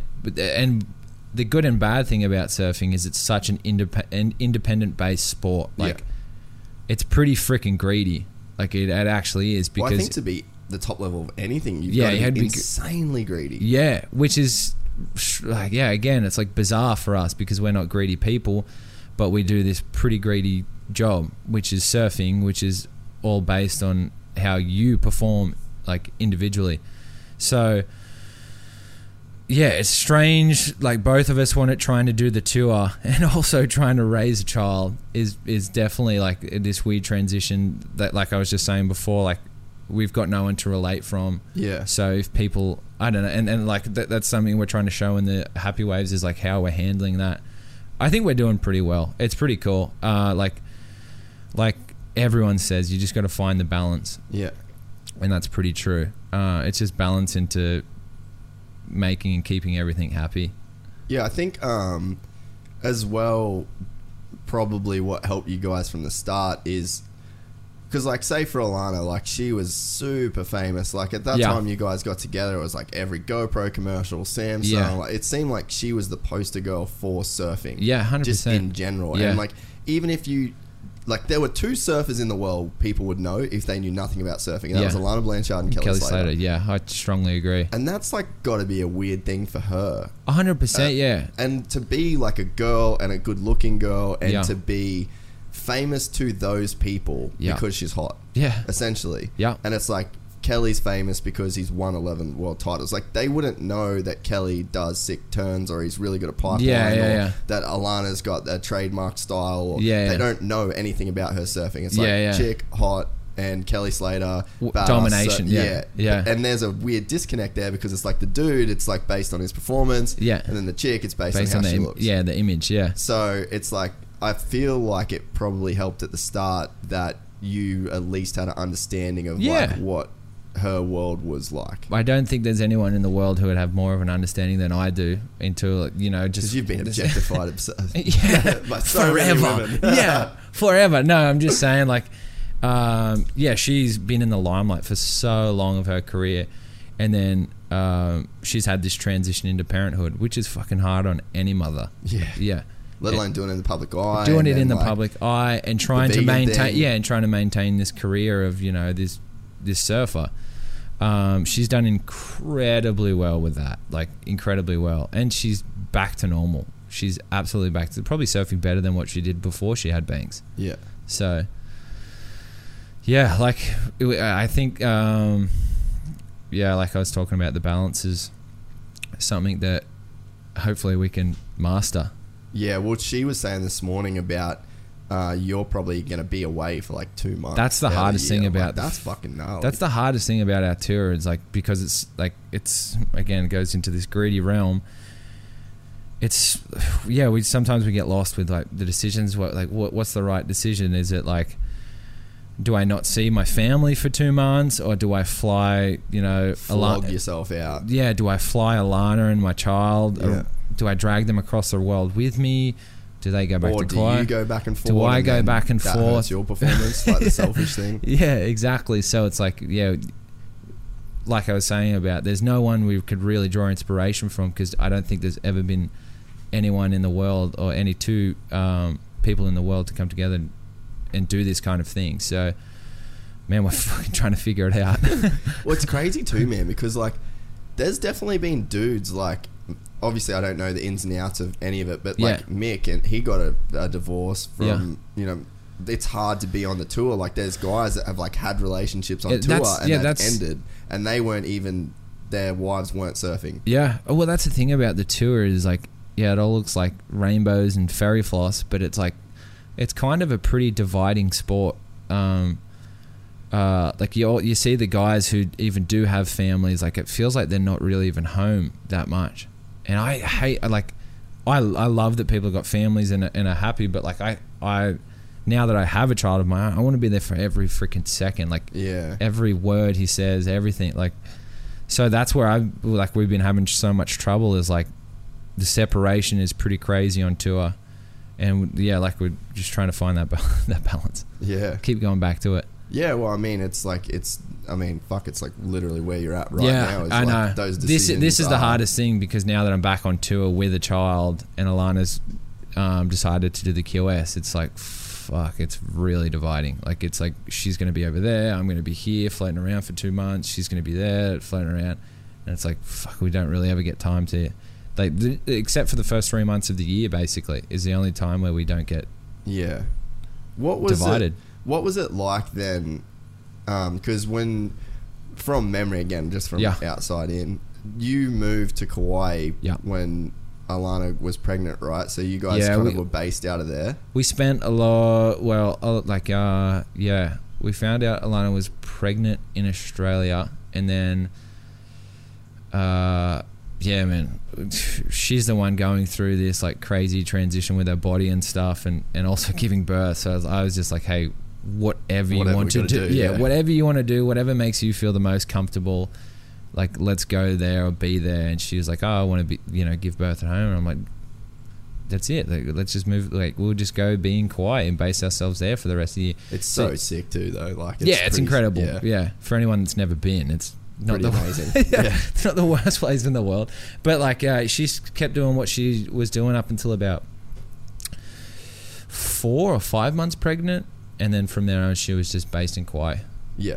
And then, we're basically there for over a year. Like, kind of, we were based there for over a year. I was still traveling and doing the QS, and she was just hanging. So, but now, like Banks is getting older, we plan to spend a lot more time in Australia. Yeah. Is that the plan? Would you guys want him to grow up here, or? He's just still gonna be undecided, world, man. Yeah, he's going to be a child of the world. That's true. Yeah. I don't know. Like, everyone's like, what accent will he have? I'm like, fucking whatever accent he wants. Like, yeah, I don't care as long as he's happy. Yeah. That was like the thing for me living in the States, was like, I was always like, fuck, I just can't imagine bringing up kids there. I mean, Kauai would be different. Yeah. I love that so much. Oh, that shit cracks me up. Yeah, I know, dude. But like, every time I hear that freaking place. Oh, that's fucking funny. There's not many people that have like amazing. No one even knows where it is. I know, that's the funny thing. That's so good. But yeah, like for me, it was a struggle, like, because I fucking love Australia, dude. Like, and that's the reason I didn't love Australia. It's the reason I didn't last over there either, because I just frothed home so bad. Yeah. And it was actually on the Chad Reed podcast that he gets a lot of shit because he's got like an American accent. He's lived there for fucking ever. And he always like adopted the American culture, like it seemed like instantly, and to Australians over on this side it was like, dude, he just fucking dropped us.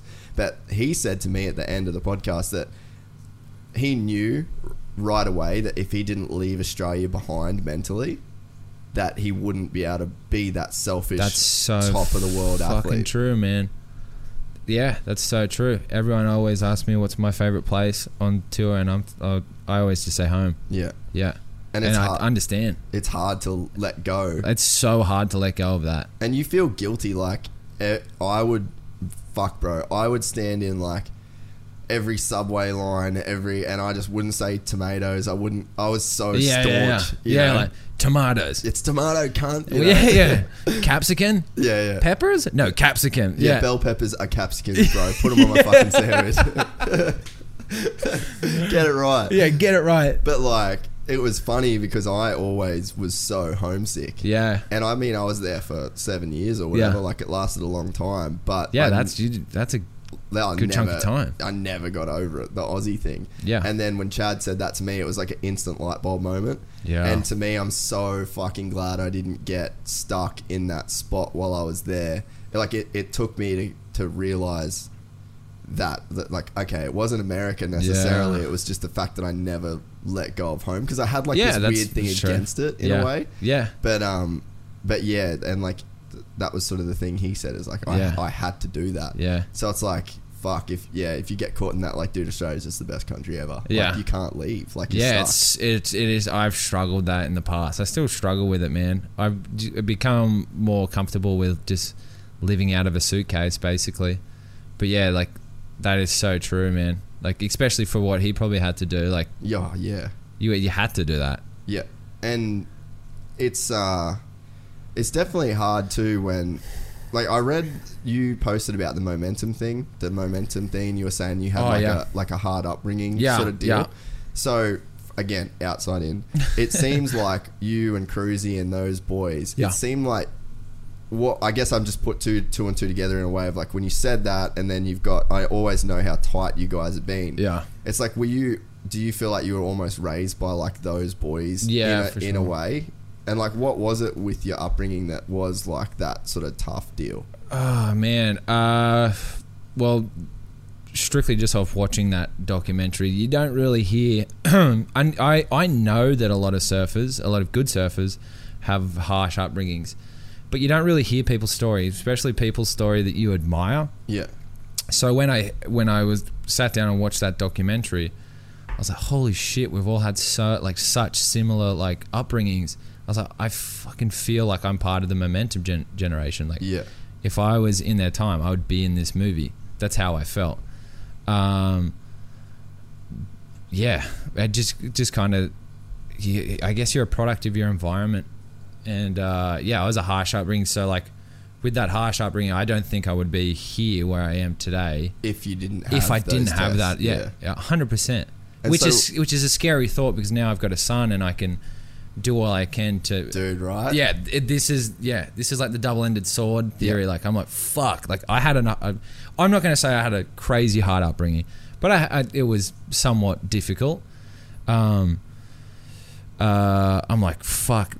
Though all those tests made me who I am, what's it going to be like for my son who doesn't have to go through that? Yeah. Like, because every great athlete, their backstory it's generally pretty gnarly and damaging. Like, their upbringing is pretty insane.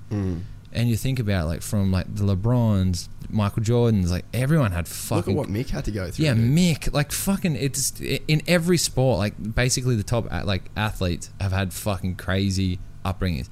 I can't really even name some off the top of my head who haven't. Can you? No, I mean, it's hard to think who... I mean, golfers. That's really like the only... But that's like... That speaks to that. Like, that's an elitist sport. True. And those are the only athletes that do good. But you look at, like... I mean... Hang on, I gotta piss real quick. Yeah. Just go out the door. We'll just pause this shit. Yeah. Oh, I gotta piss. Help you move that. I can squirm now. That piss was like 1/8 orgasm. Wait, how good do they feel sometimes? You know when your teeth start floating? Oh, my teeth start floating. My like eyes start watering up. Comes on quick. Yeah, that did, man. I'm super hydrated though. That's why. Yeah, I was thinking that. I'm like, this fucking podcast rookie being smashing that shit. I know, dude. Oh, that's fucking funny. Yeah, probably like, you know, dude, actually, you know who does have privileged fucking upbringings that are top? Who? Yeah, but wakeboarders. Okay. Fucking Harley. Yeah. But like, fuck, his work ethic is pretty next level. I was gonna say, like, you know what is the end of that spectrum. Yeah. Is when you get those kids that have such privileged upbringings in a way. Yeah. They oftentimes have to deal with like really full-on parents. Yeah. And then they're going through that struggle. Yeah. So it's like they're almost... You either get the guy that's like crazy talented and... Well, like look at like a... I don't know, maybe like a Medina. Like he's always had... No, but I guess they were pretty poor and stuff. But I guess like the father thing of like when you've got those parents that are just like super supportive. Involved. Yeah. It's almost like you get that level of talent and then you sort of have to deal with or navigate those weird relationships that come with like your father or your parents like putting everything into it, and then there's pressures there and you either fold from that pressure or that pressure then propels you on to be like great in a way. And that's where I always like struggle in my mind of like, I think about that with how the fuck do I like raise my child so he's just he shares the same values as I do. Like I don't want him to experience anything that I've experienced. There are things that, obviously surfing and whatnot, but like, I'm like, that always scares me as a parent. I'm like, it's good though that you'll admit that, because I mean, I've brought it up to guests on here, and I like know their kids and shit, and I think the same stuff. I'm like, fuck, man, like, what are you gonna do, like, to make sure your kid's not a little fucking asshole? Because like, so Kerry Hart, his daughter Willow, she works at the shows. She works backstage. How old is she? She's like 11 or 10 or something like that. But they pay her. Oh, okay. Yeah, they give her like $20 a show or whatever. Yeah. And then they're touring every night. So she's getting like $20 a night, which is good cash for an 11-year-old. Yeah, I know. But it's like even him, because he had like a fucking crazy upbringing, dude. Like he struggled hard, and so did she. Yeah. And then they come together and it's like she's one of the biggest fucking stars on planet Earth. Yeah. And then they've got these kids that are like living in private jets and in like all these 5-star hotels. Crazy shit, and, so it's like, it's that balance. But he said that he makes sure that she works and she just doesn't get shit that she doesn't need unless it's out of that money that she earns on the road. That's good parenting right there. Yeah, and it's like, I feel like you can do it. So I mean, on your end, it's like, it's possible. Yeah, 100%. But it's possible. Something that I think people aren't always cognizant of. Yeah. And then, I mean, it would be hard. Like, I knew the sacrifices my parents made for me. Like, we didn't have a lot of money, and it was like, I knew how hard it was. Yeah. So I think it does make you appreciate that kind of stuff. So I think it's like being aware of the effect you can have on your parent by just giving and giving and giving. Yeah. Because that's your instinct, right? Fuck, that's our instinct right now. I've actually been pretty like aware of it. I'm like, he has so much shit that he doesn't need. Mm-hmm. Like, you go out and you buy these like organic fucking toys, like, no chemicals, and he'll throw it to the side and he'll just go and pick off a lid off like one of our containers and he'll play for that for 2 hours. I'm like, fuck, like, what are we doing here? What are we doing? Like, this is silly. Yeah, and like, like that, like I was saying, that was my, like, some of my biggest fears were like raising him to just be a good human. Yeah, I mean, and have a good work ethic. Yeah, I think, it's a legitimate concern. Like, I see it in my friends, and I've seen it in, a lot of different situations. But I think that the people that let it happen are just the ones that aren't really aware of it, or they're aware and then they're sort of like pushing it to the side a little bit. Yeah. Speaking from someone that has fucking jiu-jitsu mats in his garage and studio and no child, like, here I am dishing out parenting advice. Oh, like, man, it's gonna be, mate, it is gonna be a rude awakening when you have kids. I'm sort of not in a bad way though. It's just in a fucking confusing way. Yeah, like it's like you're thrown into the deep end of life. Fucking just swim, just don't sink. That's basically it. Yeah, that's what it feels like. It's the thing though with me is like, I know how selfish I am. Yeah. Right now, and that's the thing is like, do I really want to give up all of this freedom? But then I talk to people like you, and you talk to everybody that has a kid, and they're just like, fuck, your life doesn't even start till you have a kid. That's basically it, man. The like pure love that you could have for something that you create you can't replicate it, and it's like the feelings you go through with like in the transition to parenthood, like you can't describe. It's a love like no other. It's pretty crazy. It's a very like spiritually bonding connection you'll have with your family, like with your partner and your child once the child is brought into your life. And do you think then that, because I believe in accountability over everything, and in terms of getting performance out of yourself as a human, I think that when you've got something to be accountable for that you can't get around, there's no excuses, there's no you can't intellectualize a way around it, you know? Because I think that's what I've done in the past, is like the shit that I've done that hasn't worked, I've just found a way to like intellectualize my way around the accountability of that situation, and then you can make it not matter. But I think a child that you have created, you can't get, if you're a fucking decent human, you can't get around the accountability of like having to perform and care for that child. 100%. 100%. Like there's no ifs, ands, or buts. Like you're accountable for a human's life, like, and it's so much bigger than your own. So yeah, it's like you said, like, fuck, there's no way around it. I'm excited for the because like you just said one thing, like, oh, I don't want him to do this, I don't want him to do, like, don't want him to be in this entitled brat sort of style. But it's like, I think about the shit people that there are in the world right now that you encounter on a day-to-day basis. It's like, you've got a chance as a young dude with a super cool partner to create a fucking superhuman. Really? Like, that's, you have a chance to mold this kid. I mean, obviously he's genetics, he's going to have good genetics in terms of like his mental capacity and like what his parents are capable of. He's going to be in a secure income family.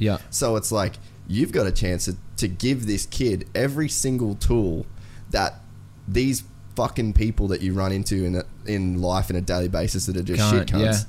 You know, you've got a chance to like mold a human into like a really special person. And I think that's probably the thing that excites me in a way, is like, everyone always says like, the world's this and that. It's like, dude, you get to like, think of the advantage you can give your kid by just like giving him tools and fucking making him, you know, do sports, like making him think critically for himself, giving him responsibilities, like all these tools that you can do as a good active parent to like create a fucking superhero.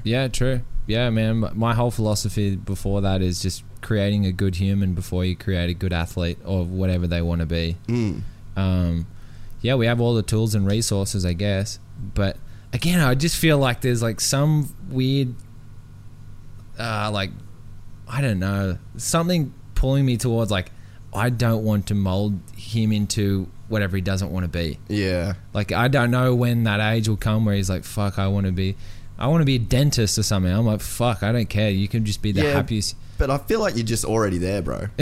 Like, honestly, I feel like you're already there. No, but these are just some of the thoughts I have. But it's like, if you are thinking about that to that level now, it's like, it would be quite hard to, like, how are you you're not going to miss the fucking signs. Like, you're worried about the signs, you know? And I think that it's very obvious what someone does and doesn't want to do if you're aware of like, you know, the signs and shit like that. I get, and like, you know, you can, like Jackson Dorian. That kid wants to surf. Fuck yeah. You know what I mean? Like, and that's like someone who I'm hugely inspired by is Shane Dorian, and just how he's dealt with everything from his, you know, his upbringing to his, you know, his his competitive career to just like the transition. My biggest thing that I admire is his transition after competition. Is like how he's just like constructed himself around like, you know, things that he absolutely loves and his family. Like, it's the coolest thing in the world. And see, like, I don't know how loaded he probably is. Like, he's probably very financially, he'd be pretty financially secure. But it just seems like he's so content with what he's got, like his family, his surroundings, his waves, and he's just like, he's captured in love. I don't know. He's just surrounded his little tribe with love. It's so cool. And I could see that. I could feel it. Yeah, and I think that, dude, that's a guy that's in your exact position. Yeah, yeah, that's and he's raised a dope little kid. Yeah, but I think that it is hard in what we were saying before, in like the world we're living in. Yeah, that's what I mean. Like, it's a different world to what it was when, you know. It's so weird to say when we were growing up, but it fucking is. Yeah, it's so different. It is so fucking different. The phones, bro. Like, that's the thing, man. I think that's the thing that... Oh, I fucking hate my phone, man. Yeah. I hate that how much I need it. It's so fucked. Like, from like 7 a.m., as soon as like I get out of bed, it's just like this weird reaction to check my phone. Dude, it is. And I'm aware of it too. I'm like, God, I like grab my phone and I'm like, press the flick up and then Instagram button. What am I doing? Yeah, like, it's a fucking drug. Like, it really is. There's a pull to it, eh? Yeah, I've almost felt like just fucking launching my phone off the balcony. It's funny though, because for me, I would use so like I got a personal Instagram and then I got the Gypsy Tales one. Yeah. And before I started the podcast, I'd like post stories and I'd like post photo, and now I don't really post stuff on it that much.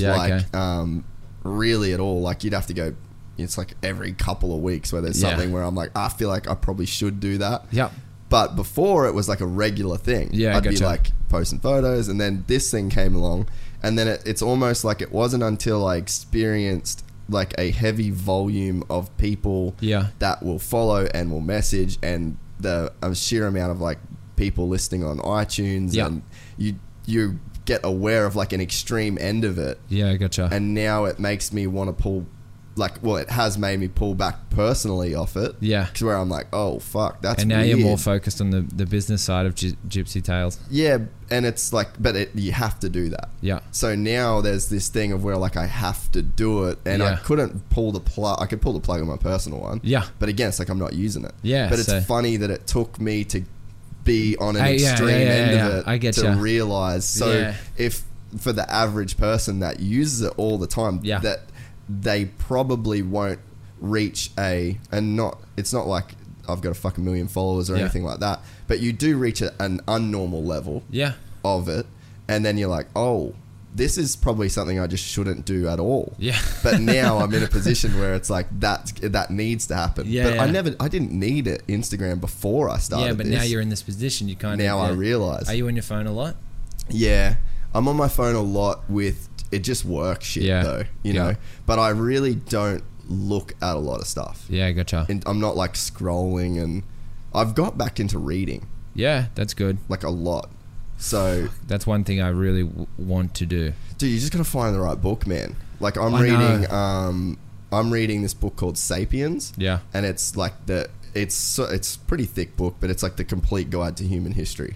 Whoa. So it literally starts like Big Bang to now. That's a fucking that's a wormhole. Yeah, right? It's fucking incredible though. Yeah. And it's crazy because so much stuff makes sense now. Yeah. To me. And I've always tried to be quite up on different things, and I feel like I would be well read in like certain aspects, but this has blown me out of the water. Gotcha. Like there's so much stuff that I just didn't know. Even the way, like, the biggest thing, bro, is how like where religion came from. Because here we go. We're gonna dive down this. We don't have to. we don't have to. Yeah, let's not go down religion, but we will. But it's not into beliefs and stuff. Okay, but it's just interesting to see where it's come from. Yeah. Okay. So the problem is, and this is what has given me, it's like a cool perspective I've got from reading this book, is that we only ever really judge like a situation based on how long we've existed. Yeah. Unless you really know, like even going back 30 years or 40 years, or like you hear what your grandpa said about when he was alive. Yeah. That's really like the only kind of time frame that you get to like look at things. Yeah. But if you can look at something from like 300,000-400,000 years, and then you can see the change, because like the big thing is like I'm reading this book as that Christchurch thing happened. Oh. And it's like so fucking heavy that went down, and then you think that, I was fucking, like maybe one of the worst things we've sort of had to go through in recent memory. Yeah, 100%. Since Port Arthur? Yeah. But I just think Port Arthur was just like some fucking psycho. And obviously this guy's a psycho as well. Yeah. But this is so motivated by like very disturbing beliefs. Yeah. And they're wrong. Yeah. Like, and this is one of the things, like, I don't know where you sit on this idea, but like people saying like, I don't think you should show his name or his face in terms of just give the dude notoriety. Mm-hmm. But I think people should be encouraged to, like, he wrote a manifesto. It's like 72 pages. Who, the shooter? I started reading it, and everyone's when like, was it? Before or after?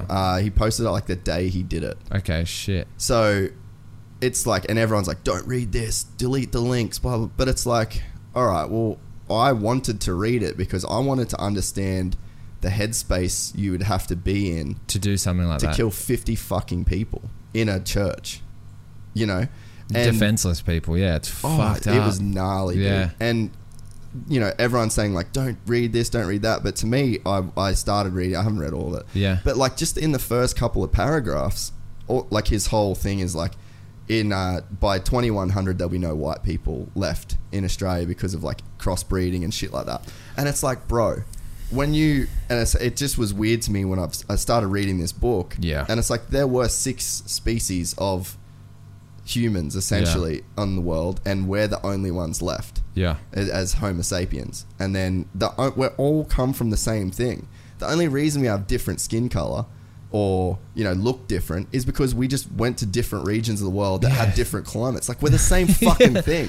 Like, there is no white people. Different. Yeah, there 100%. is no white people. Yeah. There's no Asian people. There's just humans that look different because of where the fuck they grew up. Exactly. And now the thing that happened is like we got segregated and we had these little worlds that we inhabited and we didn't really know about, like, if you lived in Australia before the internet or before exploration, you don't know that there's Russia. You don't know what those people look like. That person is never going to breed with this person. You're never going to get a half-caste Australian Russian dude. And it's like, that's the mentality that this dude's in. Is that we're separate. And it's like, if you understand all of it, it's like at some point, yes, dude, there will be no white people.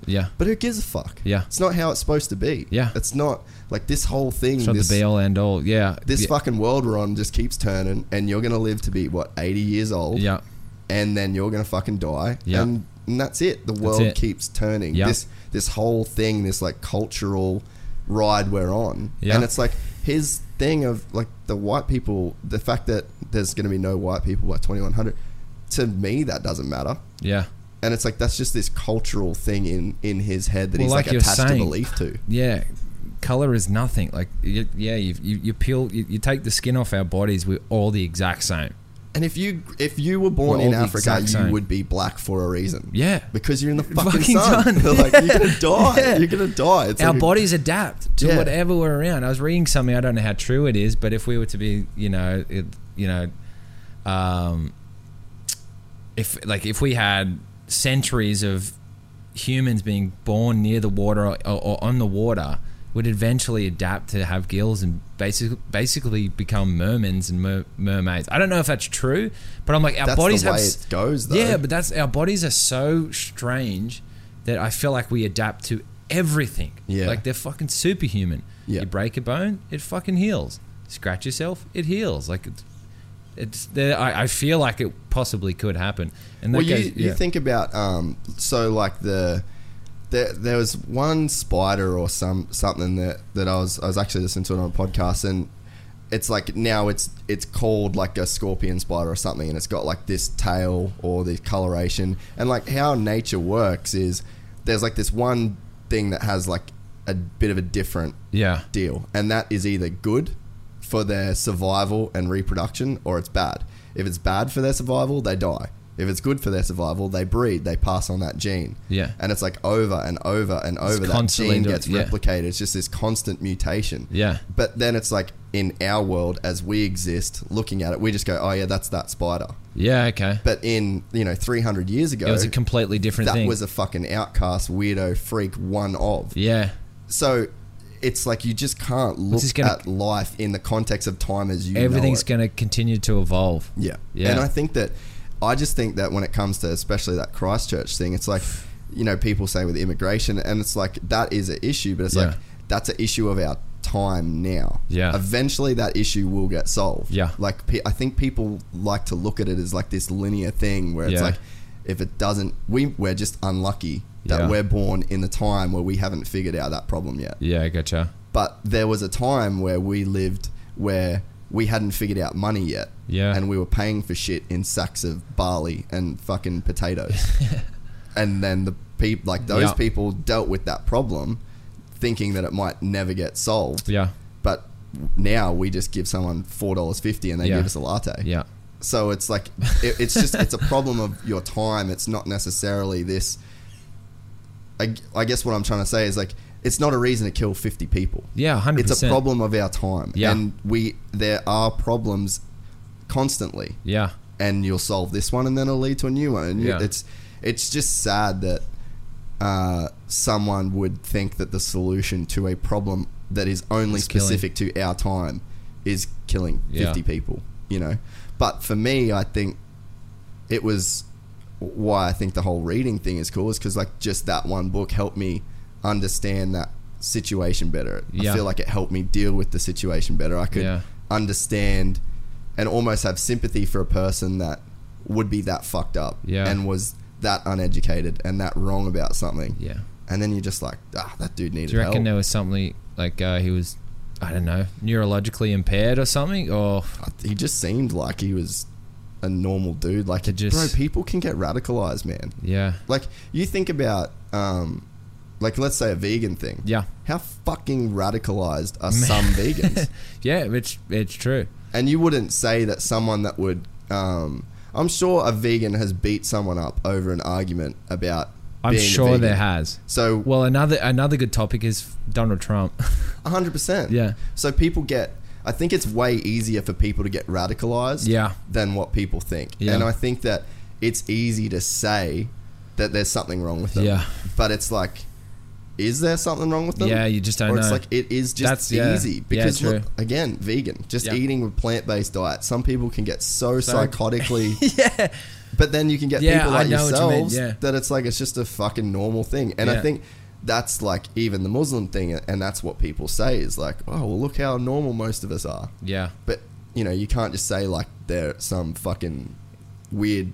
crazy person. Yeah, it's like I know. When just been... it's a particular topic that would just divide them from the rest. That they have very strong beliefs on.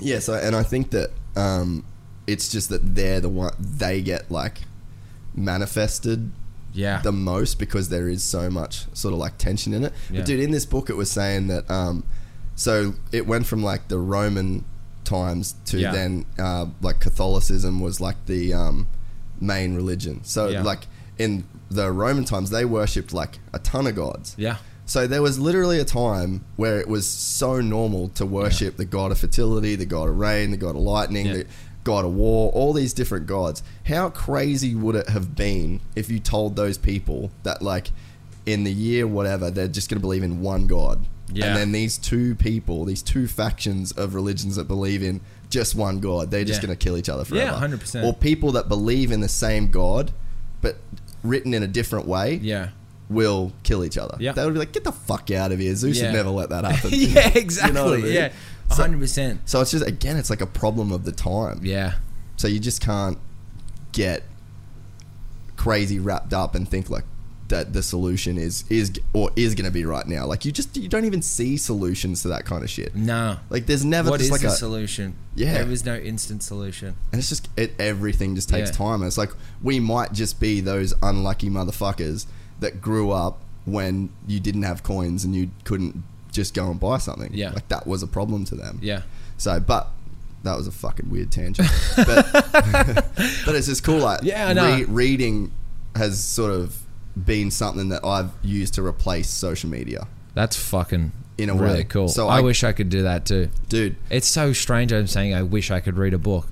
It's fucking, that's weird. Like I should. I'll literally buy this book for you, dude. No, I am. It's like I read a few books. The hard thing about like now specifically, it's just finding the time. Like, when you're on planes, bro. Yeah, 100%. Yeah, I haven't been lately, but 100%.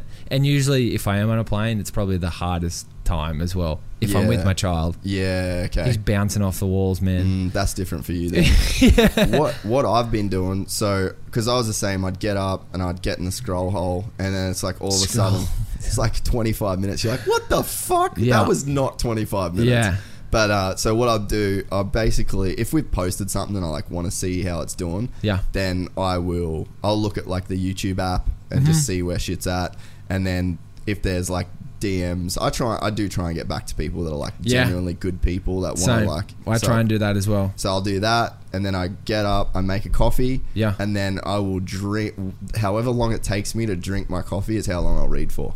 Like no TV, no nothing. That's sick. Let the dog out for a piss. Yeah. And then I feed him, he'll sit on the couch, and then I do my coffee and a book.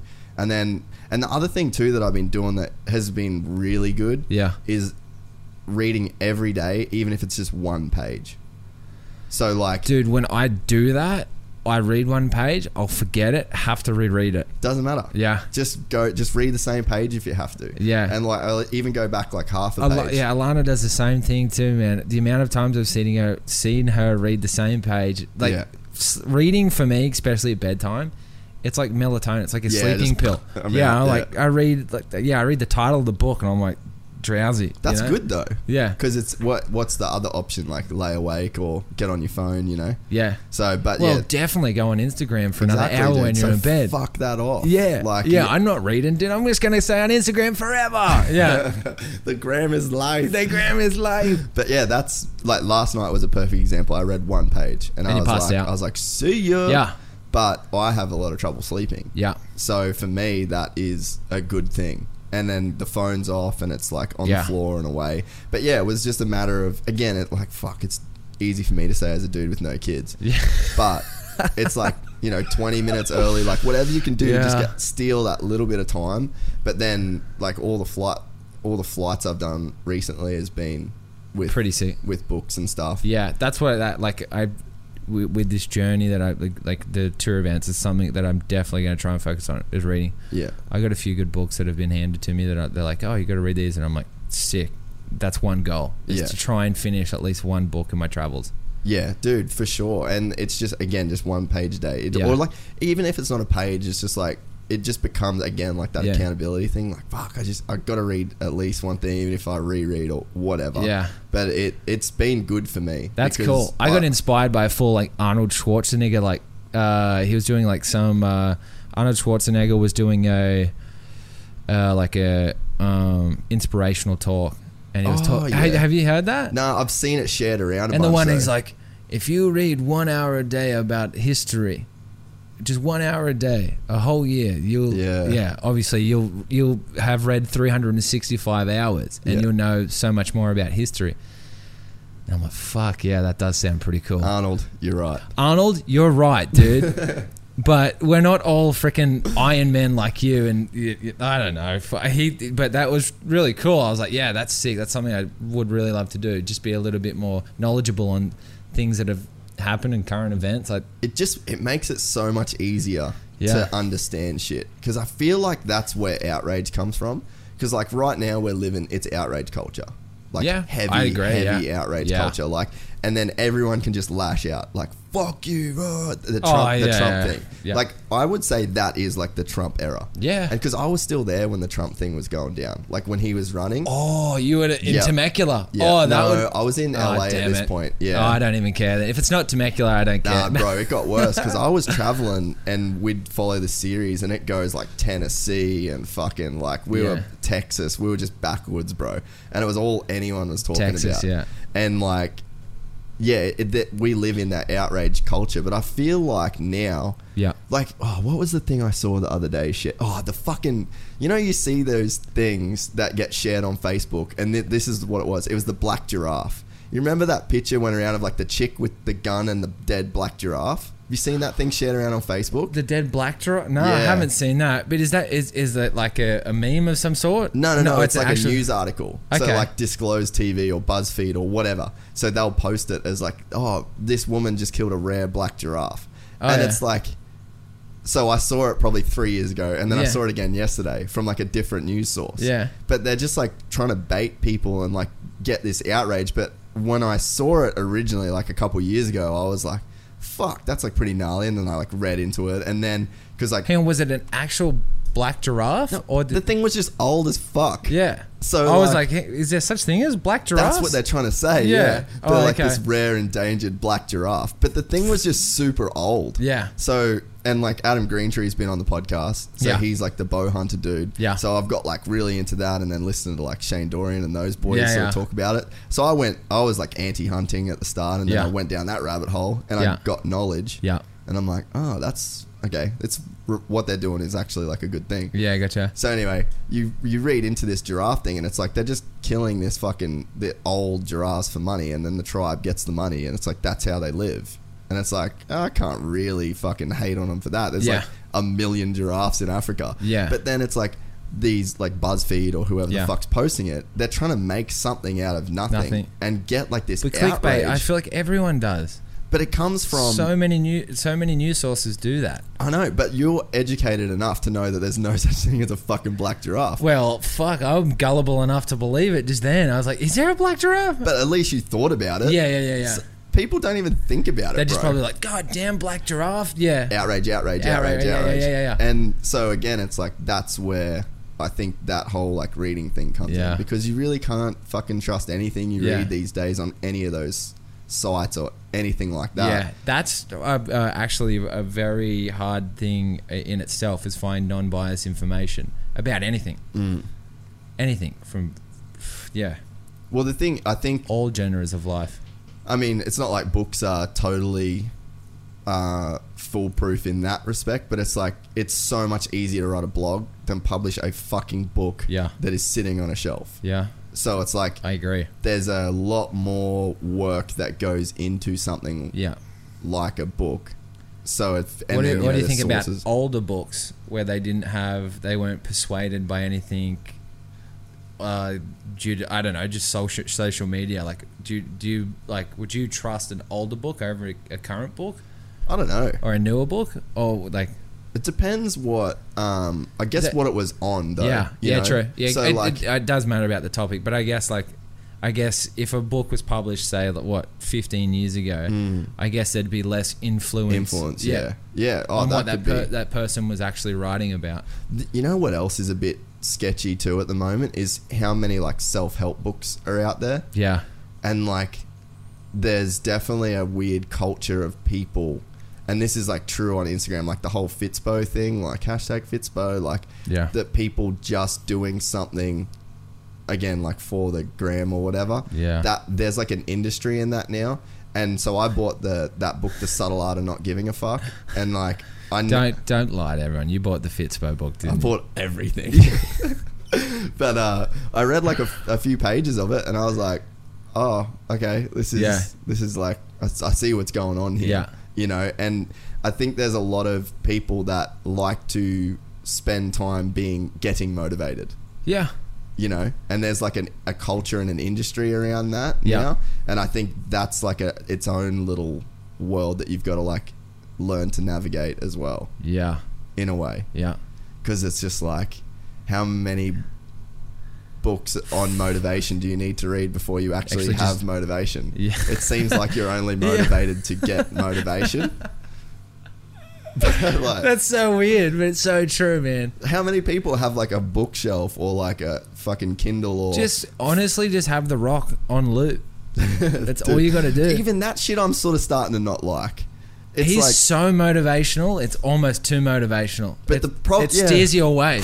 You're like, fuck, I can never do that. I can't be you. I can't be you, dude. You wear like freaking 30-kilo chains around your neck everywhere. Dude, he's a fucking straight savage. And he's not young either, eh? He's how like old is 40 he? How old is The Rock?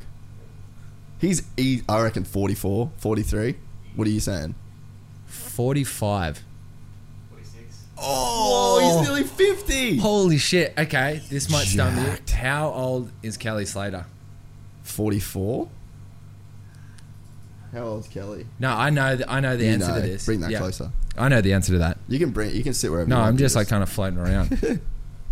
How old's Kelly?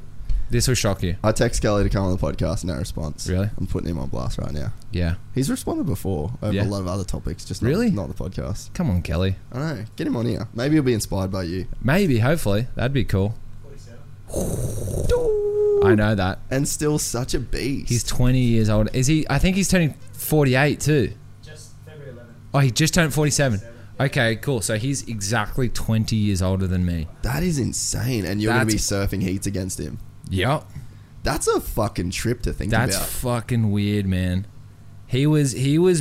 I think he won his first world title in 1992. What year are you born? 1992. How That's weird crazy. is that? That's and he's still fucking dominating. Who is better than him in sport ever? Oh, I've had this argument so many times. Who is better than Kelly?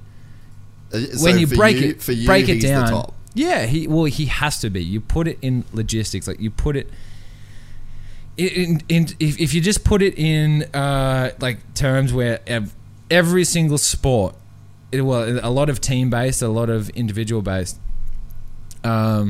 He's won 11 world titles. No one's basically gone double digits. Even Tom Brady, who's the greatest, six. Yeah, and he's got a team with him. You know, like he's not doing everything by himself.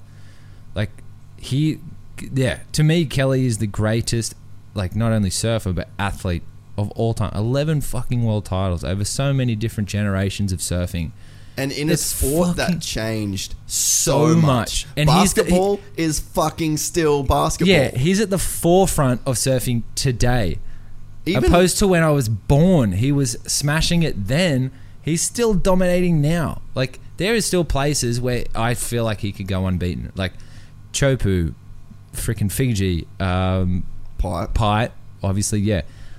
He's still the hardest guy. Still.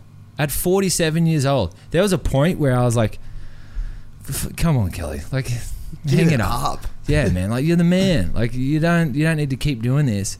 And now I'm like, fucking don't ever stop. Like, don't ever stop. I will be bummed when he retires because he's done it for so long.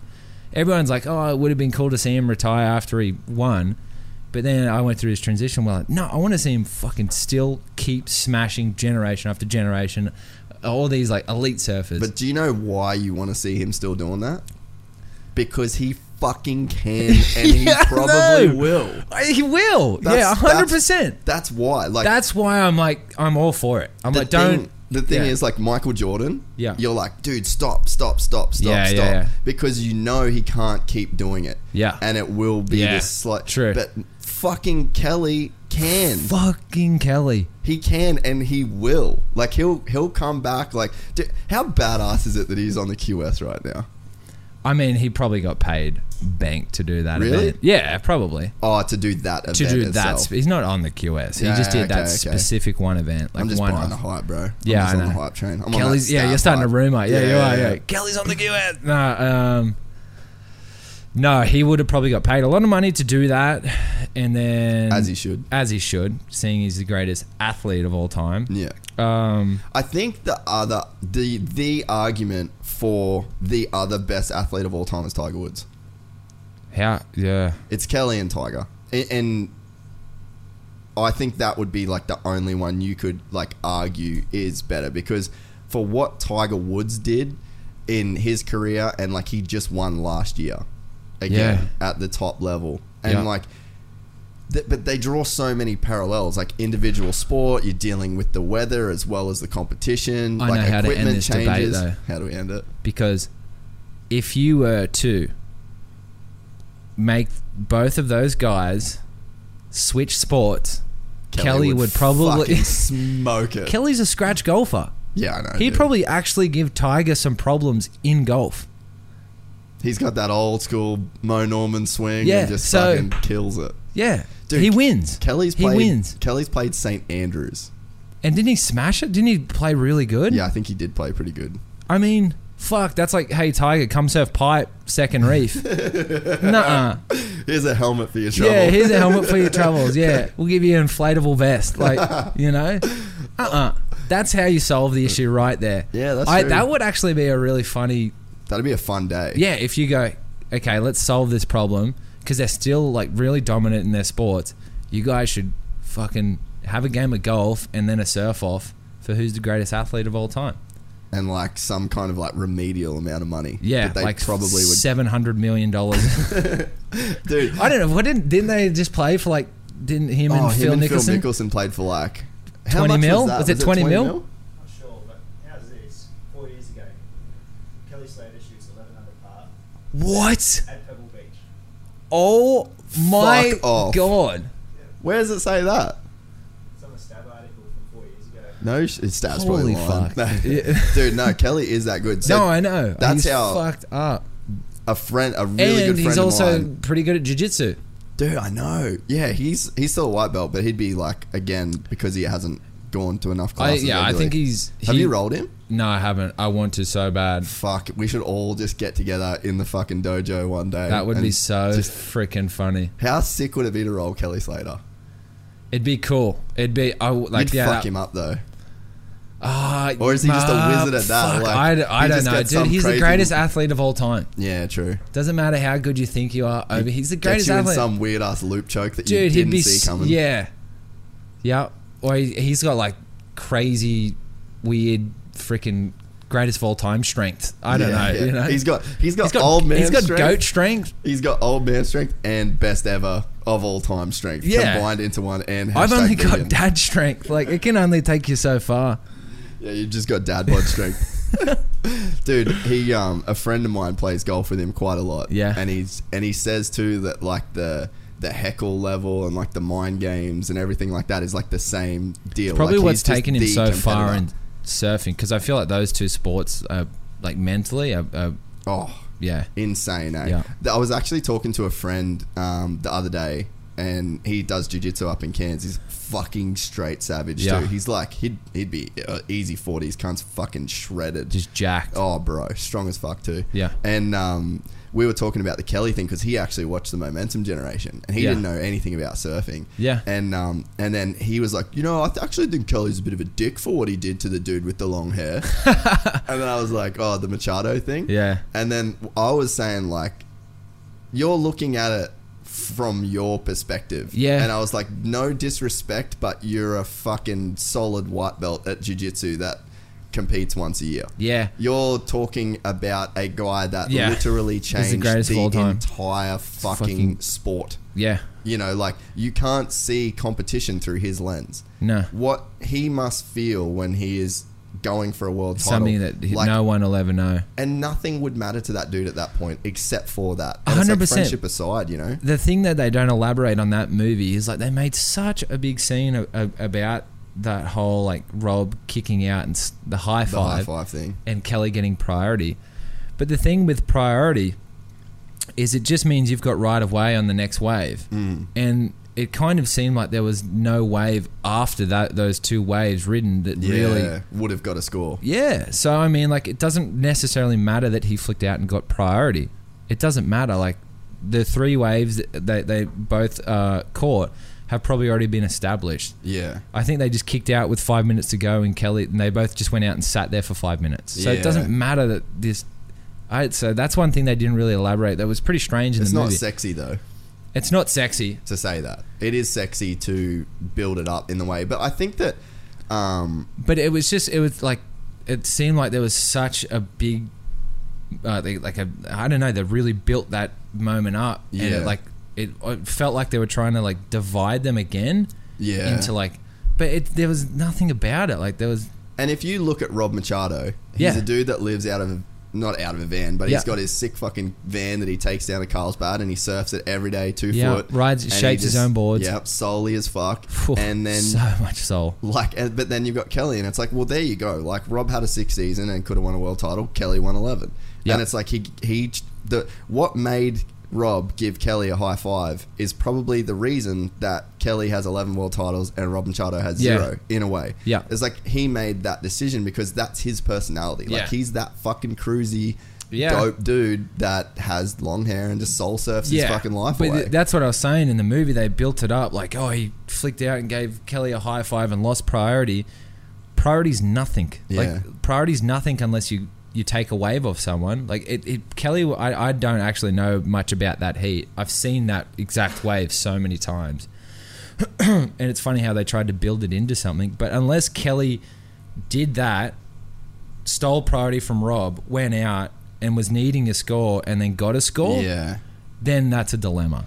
But it seems like that didn't even happen. They just paddled out, sat there for 2.5 minutes, the heat ended, game over. Like Kelly beat him. I think though, like from my putting on my like media sports head hat, I think that in that way though, it sort of symbolized surfing losing its innocence. Yeah. Of like, everyone's homies, no one cares who wins, we're just here on the dream tour fucking living it up. Yeah. And then it's like that, like people, because it had changed already, like the Kelly era was starting to get momentum and people were taking it more seriously, and then you get guys like Andy that are growing up wanting to just beat that dude. Yeah. So it's like surfing was changing because of what Kelly was doing. Yeah. And I feel like that high five gave everybody in surfing and everybody in the media like one moment. This is where surfing lost its innocence. Yeah. This is the moment, because it's like, it's hard to fully encapsulate a cultural movement. So it's easy to like make, Kelly was already the poster boy for changing surfing. Yeah. And then that one moment symbolized the whole thing. That's how I look at it. Yeah, 100%. And that's a very deep way to look at it, 100%. And I can see how the general public would look at it. But if you take the rashes off both of those guys, you do the exact same thing. Yeah, yeah. You know what I mean? Yeah. If I saw you getting spat out of a barrel, like, and there's 2 minutes to go in a heat and we both just had the heat of our lives, I'd probably sit up in the channel and give you a high five as well. Yeah. Especially knowing that Priority did nothing after the heat anyway. But yeah, I just think it was a convenient way to like, this is I agree. This is how we encapsulate how surfing's changed. It would be nice to know exactly what Kelly was thinking, like what was his intentions behind it. But again, I feel like there was nothing behind it. I feel like it was just pure stoke. Yeah. That's how I see it, because coming from a competitor standpoint as well, I'm like, if you understand what happened after the heat, it's just, fuck, it's, to put it simple, it just looks like his friend got spat out of a barrel and then he was pumped. Like, you look at him, it's not like, because they actually show the clip and it's not like he's paddling hard. So they were like fully trying to slow-mo it and like make it, have you seen it? It makes it look so dramatic. Yeah. But if you see it from the whole, it's like as soon as Kelly gets so Kelly gets the first wave, gets an incredible wave, better than Rob's wave anyway, and comes out, like just gets so barreled, gets spat out, and he's way firing than the channel, and he kicks out, like sits on his board and sees Rob on a wave, and he's like, arms up, just going, yes, this is the best thing ever. But it's not like he like is paddling and then sees Rob kick out and then he's like, oh, give me a high five. Yeah. It's like from the get-go, as soon as he pulled out, you see him just Ultimate froth. Like, this is the sickest thing. That's what it seemed like to me. Yeah. But you're a nice guy. Yeah, I am. Fuck. You're like, who knows? You're rose-coloured glasses. No, I would have run Kelly over. No, I'm just kidding. No, I wouldn't have. It's, that's just the way that I look at that situation. Well, you gotta what? Have you seen the actual footage of it? Yeah. Okay. Yeah, I've seen it before a bunch of times, but like obviously. Have you seen where it's like back to back, where you see his wave, him kick out? I haven't looked into it a lot of people. Dude, how crazy was Kelly's wave this year at Pipe when he fucking got that full barrel, and then you're like, he's off, and then he like comes out of it, and he's just I reposted that. That was psycho. Like, I was like, that's what I mean about like that's Kelly. Him. Yeah. That was like fucking Kelly. He's just a wizard, bro. And like he's a freaking wizard. I don't know. There's got to be some kind of like mental fortitude that motherfucker has that no one else has. Like the zone that he would get in, and like people talk about flow state and stuff like that. Do you believe in flow state? Like, I mean, I don't know, man. There's so many state of minds to be in as a competitor. Like, there is flow states. There's heaps of states, but I feel like with Kelly in particular, like he's just a master of his craft. And I mean, I think his awareness of everything that he's done has accumulated from his upbringing, which is shown in the movie. Like all of those guys, like anyone who's successful, it seemed like he had this unique way of channeling bad things into that he's had in his life to making something incredibly positive of it. Yeah. which is, I don't know if that's the flow state. I wouldn't have a clue, but it's just like he's got this crazy way of channeling things. Yeah. And I think that's the dividing factor. Have you thought about like why you compete and why you surf? Like, because I think for a guy in your position, it's all you've ever done. And then obviously, like, if you have the opportunity to be a professional surfer on the world tour making good money, that's what you're going to do. But have you thought about like why you do it, and why do I surf competitively, or like, why do I surf in general? Why do you want to compete and want to win? Like, have you thought about the, you know, like you said, Kelly's channeling that upbringing and that energy, and he would, I feel like if you asked him, he would have like a fairly philosophical reason, and it would probably be, you know, the stuff that you've said. Like, have you put yourself in that position and, I haven't, and like analyzed yourself? I've never analyzed myself, but I do see a lot of similar traits, like with him and myself. I'm not saying I'm the greatest of all time, but sure you are. You fucking. I mean, you know. Look at me. Kelly, Tiger, maybe me. No, I'm just kidding. Blue belt, white belt, blue belt, white belt, fucking whatever, dude. No, like I do see a lot of similarities in the way our upbringings have kind of made us who we are. And I actually, after watching that, I was like, fuck, that's a sick thing. The sick way of utilizing my anger and frustration. Like, I could try and turn it into something where I could create something really positive of it. Mentally, I don't like. Why do I do it? Pretty simple, actually. I just fucking love doing it. Yeah. It's just simply for the love of surfing. Like, I love being able to display what I can do. Yeah. That's it. That's why I do it.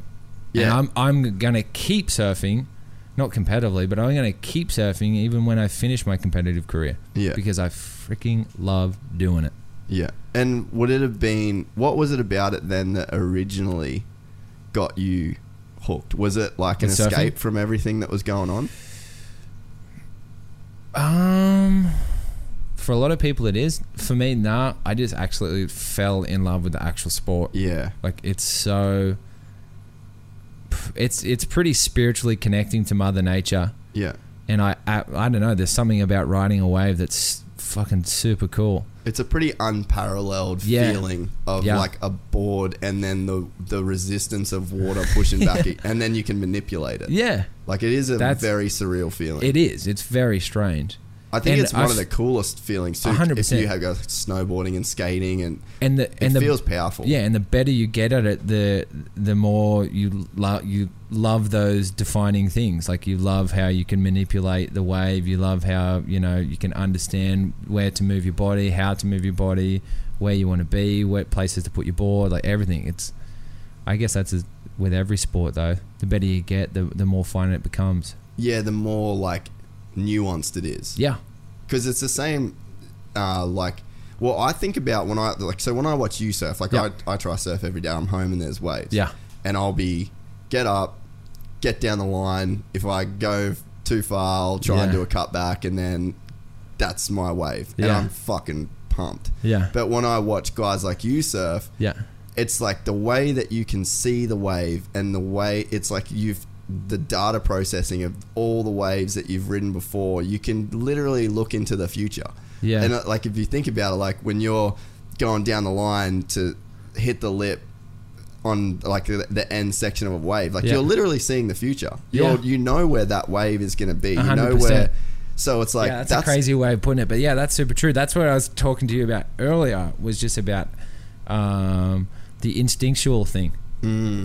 That's, I think, what divides, you know, the top few guys on the tour is the confidence of being in the present, and then also who's better at with their instincts. I think that's a huge thing too. And with a guy like, it's funny because I like just having that conversation with that mate of mine from training. Yeah. I think about, so like, say you go from the, you know, Kelly changing the sport or whatever. Yeah. And then you go from there, it's like, who was the next dude that changed it? I think you got like what Andy did. Andy, Nick and Joel. Yeah. And then I think like in recent times, it was probably Gabrielle. The way that he would like paddle people up waves, and it seemed like that was almost like a little bit of a new thing in a way too. I don't think for as good as he is, I don't think he's changed anything. Like, he's just been at the forefront of this evolving sport for sure. I think if anyone, probably John and maybe Philippe. Yeah. Dude, what John does is fucking crazy, eh? Yeah. Like, but you'd have to think that growing up in Hawaii with that as your backyard is got to do some weird shit to how you see a wave. Yeah. It's fun. Yeah, it's a weird way to look at it, but I think for sure, like, it definitely, like, he's got some of the most horrifying waves in his backyard, and that's what you got to grow up with. Of course, you're gonna, you know, you're gonna be comfortable in like really bad situations, and that's where you see him thrive. Of course, he's got every trick in the book, but like when John is when it's generally when no one even wants to like look at waves. You're like, holy shit, this guy is fucking next level. And then like Gabby in the like last few years is starting to I think he's starting to I wouldn't say overtake, but I don't know, he's right there with John, and also I feel like Philippe's got some growing to do, but like aerialistic wise, he's the best. Yeah, dude, him at J-Bay this year was just like, what the fuck are you doing? No, not this year. Or was last it last year? Whenever he did two alley-oops on one way. Yeah, whenever he just went psycho, you're just like, bro, you don't do that here, eh? Yeah, he had the freaking dyed blonde. Yeah, that's my boy, fucking Felipe, you know? You love that dude? I love him so much, man. He's such a good dude. Oh, he's the best. Yeah, that I remember that heat and just being like, well, this is a different thing now, right? If like everyone's doing that on every fucking way, everywhere you go. Dude, he's psycho. Yeah. They're all younger than I am, like just a little bit, but I'm so inspired by them. It's cool, like, you've got to feel good though after Omar, the way you charge. But like, for real, because sitting on the Goldie, you're not getting those waves, and then here comes this like crazy fucking swell, and then you're pulling into like 10-second barrels, then you're getting another fuck, you know. So like, you've got to feel like you can hang though. I can hang there with them for sure. But the funny thing is, like, you give anyone those waves and who's on the top 34 on the world tour, they can do the exact same thing.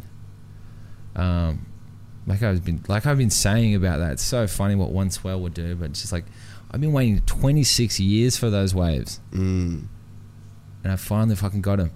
26 years. Did you always dream of like living here and growing up here? Was that like you dream of that? I actually did. Yeah, one of my childhood friends texted me after.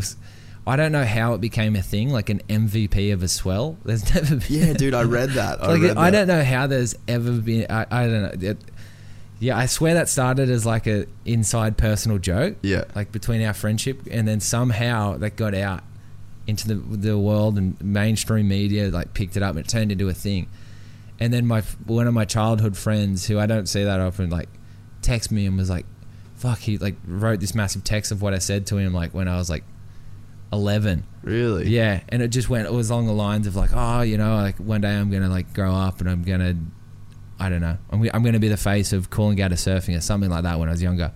And it's like crazy. That was like, after I got that text, I was like, fuck, like, everything's come into like fruition. Like being on tour, I'm the only guy from Coolangatta, the Gold Coast, on tour now, and then like having such a dominant run over that swell, I was like, whoa, this is kind of crazy to sit back and just be like, shit, like stuff's clicking now. Like, this is crazy. This is shit I was like trying to manifest when I was like an 11-year-old.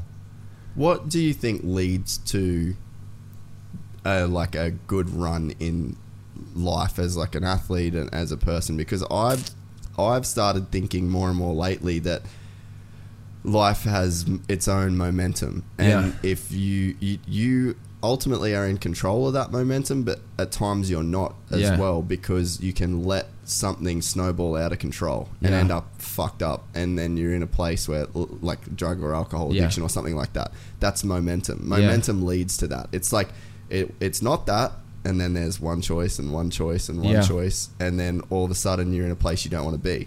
But do you think, well, I think that the same goes for positivity and positive momentum, and when you just say like that was a manifestation that came true. Yeah. It's like, when does that start? Like, can you see moments in your life that led to that? And it's like Banks and Alana and jiu-jitsu and whatever it is, and friends. I guess it's probably just goal setting. Like if you're reaching your goals and whatever you choose to do, I feel like it gives you that sense of forward momentum and like you said, positive. Did you say positive momentum? Yeah. Because I think that's real. Like achieving your goals. Like they don't have to be crazy goals, but just achieving goals. Are you aware of goals you're setting? Like, are you actively setting goals? Like, it's like yes and no. I've got like subconscious goals. I've got big goals, but I've got subconscious goals too. Like that swell. For instance, I'm like, fuck. I would love to get the wave of this whole swell. Yeah, right. Boom. I ended up getting 2 of them, and I was like, that was. Man, that was incredible. That was like such a sentimental moment that over those swell. But it's cool because it means more than just those 6 days. Yeah, like you have your small goal. I don't know, man. I've got so many. I like the subconscious ones. But the big goals, make the tour, be top 5, win a world title. Like they're my big goals. But I like other subconscious ones is like be an awesome partner, be the best dad I can be. Like when I'm around my family, like be the best human I can be around there. Like just stuff like that.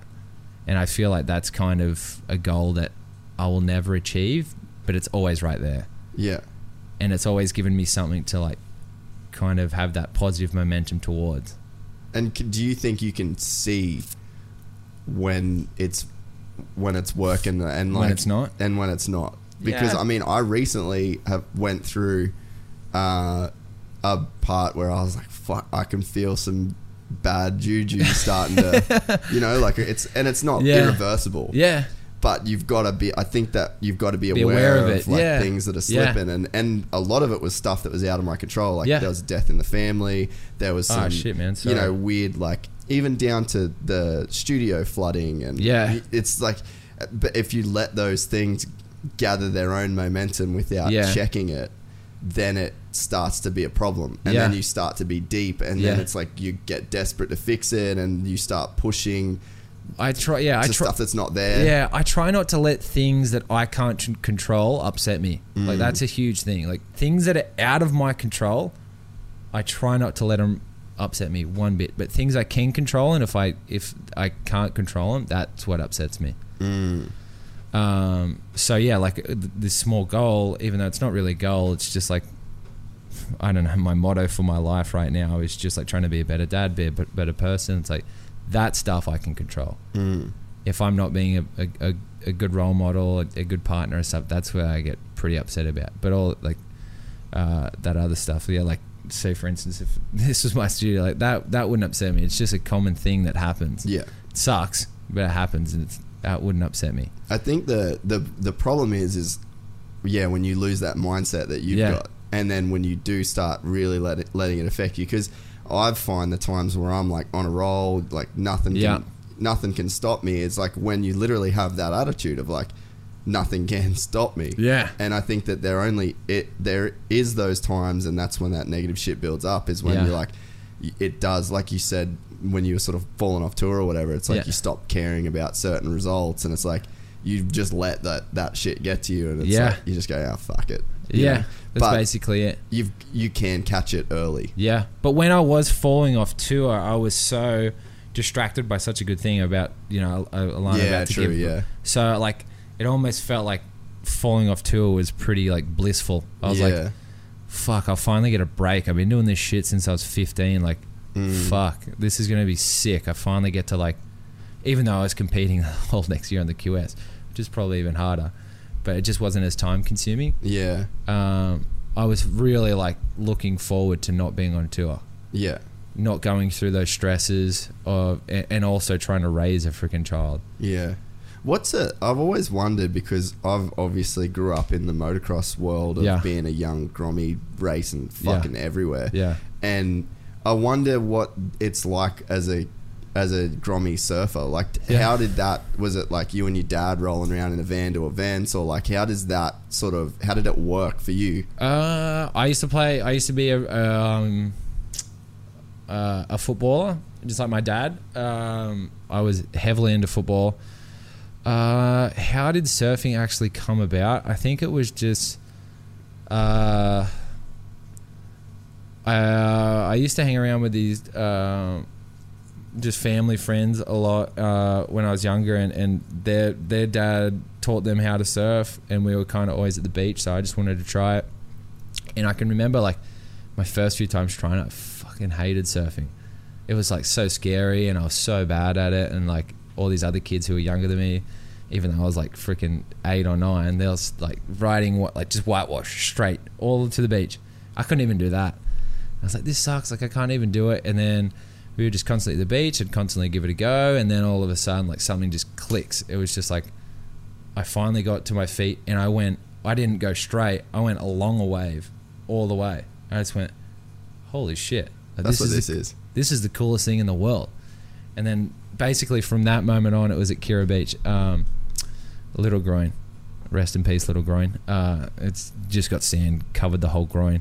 But basically from that moment on, I was like, I fucking hate football, every other sport. I just want to go to the beach 24/7 now and do exactly what I just did. And that was it. Like, it was just like hooked. It's crazy that your first wave's at Kirra, and then now you've like essentially you own Kirra until the next wave, until the next swell. You know what I mean?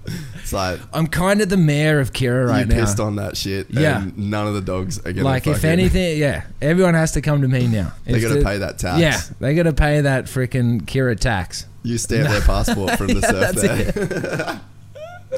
Oh, that's so. But that is crazy. Like when you think about it, like if you think about, imagine if you could have that footage back to back of like your first wave riding along the wave, and then that heavy barrel, and like that was day one of surfing, and like this is where I'm at now. Yeah, man, I would pay endless amounts of money for that. That would be incredible. I can feel it in my. It'd just be cool to see it on a screen, but I can already feel it. It's so weird. That's fucking sick. That's got to be such a cool visual of like.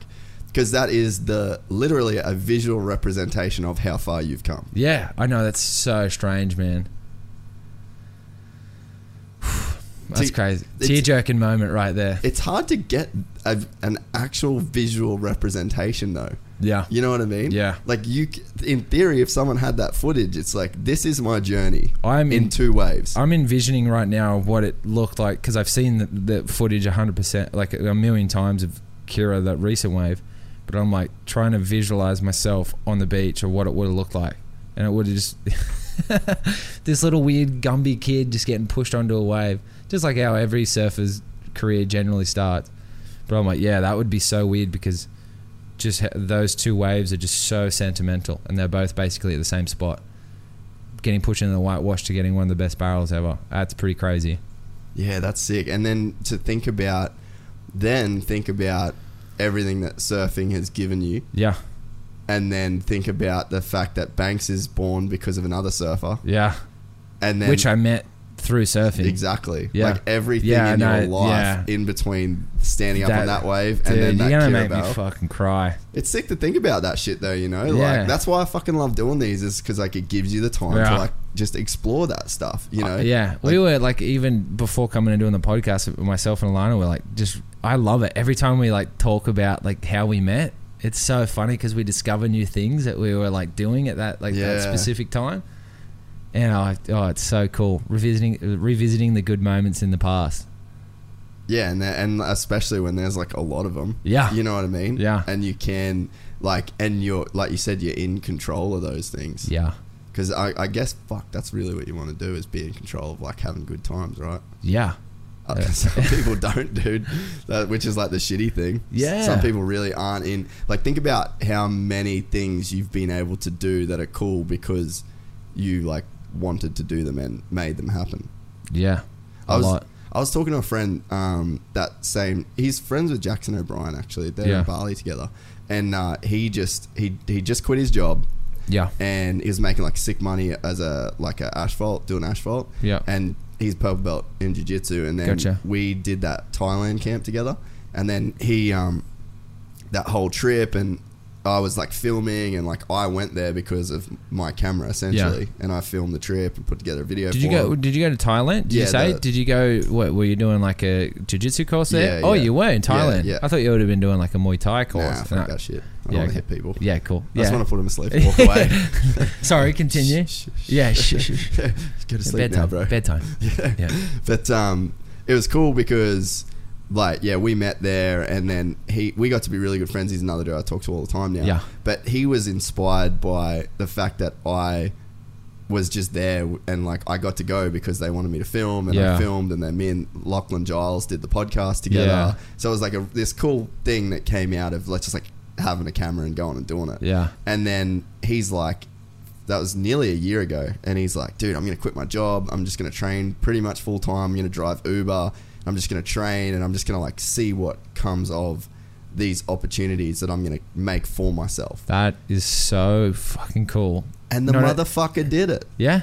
You know, he just left for Bali yesterday. So he's living with Jackson for a month, and he's just training at Bali MMA. And I said to him on the phone, like, what made me think of it is the way you said, like, it's cool to talk about those kind of things. Yeah. Because I said to him, he's like, oh man, I really want to see you before I went, but I'm going tomorrow. And I was like, fuck, sorry dude, like, would have been sick to see you. Yeah. And I was like, hey, just take a minute to realize that you made this happen. You're going to Bali tomorrow. Yeah. It was almost a year ago that you said that you wanted to do this. Yeah. And I was like, you've quit your job. You've been driving Uber. You've started a personal trainer course. Like, he's got these ideas of what a little niche he could carve in jiu-jitsu for himself. Yeah. And then he's done that, and then now he's going to Bali. Yeah. And then I think he's going to Iceland to Gunnar Nelson's camp that they do. Louise. So he's going to spend this year just going to these camps. Wait, is he going to fight? No. Oh, he's just going to train jiu-jitsu? Just training, yeah. So I think he's going to do like stand-up and stuff at Bali MMA. Just for like extra shit. But just so he can go and spar with Gunnar. Yeah. Yes, but he's just... That's so brave. But yeah, he's doing what he said. Yeah. And that's incredibly brave. And I said like, hey man, like, you should take a minute to realize you followed up on what you did this. And I sort of said that whole positive momentum thing. Fuck, I was like, look at these things that you've put in place and you've done. And it's like, he went from being a guy that wasn't in control of his happiness, and he wasn't in control of his schedule. He went to work every day, then he did night shift, which fucked him up for training. Like, fucking hell. He wasn't able to like manifest these situations. Yeah. And now he is, and I just said like, dude, take a second to realize what you've done. Like, you've done this, and pretty incredible, man. That's inspiring shit. Yeah, and it's the fucking average dude. You don't have to. I mean, obviously he's worked his ass off to be as good at jiu-jitsu as he is. That doesn't come easily. Yeah, 100%. But it's so much easier to not do what he did. Yeah. And to follow through. And I said I really hope it feels as good as it should. Yeah. Because you made it happen. That's pretty cool. What was his reaction? Yeah, he just said, "Oh, thanks for making me think of it." That's pretty sick. Because it's like unaware, like even until you brought that up, I was like, holy shit. And I think it's important to like look for those perspectives. Yeah, 100%. In situation, because it can just make you appreciate something even more. Like, hopefully that Kira thing means even more to you now. Yeah. It's like, that was the same fucking spot. That's my entire life. All the good experiences and bad experiences and trials and tests have stemmed from those two fucking waves at the same beach 20 something years apart. It's like, it's fucking cool. That's fucking wild. It's I'm just thinking about that, man. That's crazy. What are some of the weirder things about the tour that people probably wouldn't know? Like, that's pretty broad. That's pretty vague. Well, you're saying before about it's not all like rainbows and stuff. Yeah. Because like, one of the things is people get shitty if you ever complain about something. Oh man, I've seen it, and and they're right. I don't get to fucking whinge. Like that's how I feel. Like there could be worse things. I could be freaking lugging concrete around from fucking 5 to 6 every single day. But at the same time, but at the same time, surfing's so hard. Like, no, but it's like, but I think what helps is to give people context of like some random shit where you're like, dude, that actually would suck. Yeah. Gosh. I guess it doesn't even have to be like negative stuff. It's not like negative shit. Just weird shit is traveling with 2 board bags is kind of nightmarish. Yes. The amount of times I fucking pull my back out with carrying 2 board bags full of like 6 boards each and wetsuits and all that shit. Yeah, it's not that fun. Paying a lot of money in excess, oversized baggage. So how does it work then? That's actually something I've always wondered. So is there someone that is like, say, Billabong? Yeah. Are they just like paying every bit of travel, or is it going on like a credit card and then you're having to do invoices to them for like excess, or like how does that whole deal work? No, they just basically pay me a wage and it comes out of that. Sometimes I do have a travel budget, but usually that's allocated to like bringing a filmer or my coach. So everything basically comes out of my own pocket except for expenses for coach or filmer. Yeah, right. So I'm paying for myself, which is pretty mellow. It can and can't be. Depends how good you are at booking stuff. You're probably not that good, judging. No, I'm fucking good, man. I'm a wizard at booking shit. Do you have an agent, or you just do it yourself? No, I just do it myself. Yeah, I did have an agent for so long, and it got to a point where I was like, I started doing it, and then I got really good at it, and now Have you got any insider secrets to like what your go-to is? Booking flights and accommodation. Think outside the box. Everyone's always like, oh, you got to fly. I had staff travel for like 2 years, and it would help me so much to like realize the ins and outs of it. It helped me so much realizing that to get to one destination, you don't have to go one particular way, and you can get to the certain destination cheaper, quicker, and more luxuriable if you think outside the box. So like, that's basically my one tip. I don't want to tell everyone just in case they end up on my set flights. They start like getting on your flights and shit. They start stealing my seats. Yeah. But it's just thinking outside the box, man. Like I said, there's more ways to get to one destination than sometimes there's not, but like 99% of the time there is. Are you one of those dudes that is able to, or like you try and really stay in the moment when you're at places? Because I know with me traveling, how much I did with the film stuff. Yeah. I got super jaded by everything, and like I'd be in France and not giving a fuck. Yeah. And I'm like, dude, you should have like taken that extra time to like savor it. But again, like, because we were the same with camera gear, so we'd be taking like, do you remember the drones you used to have? It's pretty like bad back because in the day, because you'd get heckled for that stuff. Oh, like, bro, fucking like going through customs and shit. Oh my god, yeah. Like every time has to go take out their whole bag, basically give them a detailed like picture on like explanation of what this is, what this does, batteries, lenses, and it's bad. Like I can imagine. And then by the time you get there to this location where like you were at one point pumped to go, you're kind of over it. So like, I don't know, I've tried to get better these days at like being more in the moment. Yeah. But like, are you one of those dudes, or have you found yourself getting pretty jaded by that shit? Yeah, I'm pretty jaded by that stuff. Like I try to not let it affect my moods as much as possible. It's definitely part of the job. I know that. It's not bad. But usually we're going to these really luxurious, like freaking amazing places, but it's just to compete. Yeah. So like, we get a day or two to like, I don't know, you could say do tourist activities, but generally we're like always just focused on the craft and the preparation. It's just like you can, but you can't. Yeah. Depends how much you want to explore. But yeah, like we've been to some of the sickest, like I went to Rio for like, in Brazil for like, it took me like 3 years to get to the Jesus Christ statue. What do they call that thing? The Rio Mix on it. Have you done jiu-jitsu in Brazil? No. Oh, you got to do that one day. I wasn't doing jiu-jitsu when I went there. Okay. What's it called? The Christ Redeemer. Is it Christ? Yeah, Christ Redeemer. Yeah, okay. So fucking sick story about that. we somehow ended up in this really cool with my coach at the time, Stace Galbraith. We met this guy who, you know, his son's really into surfing. He owned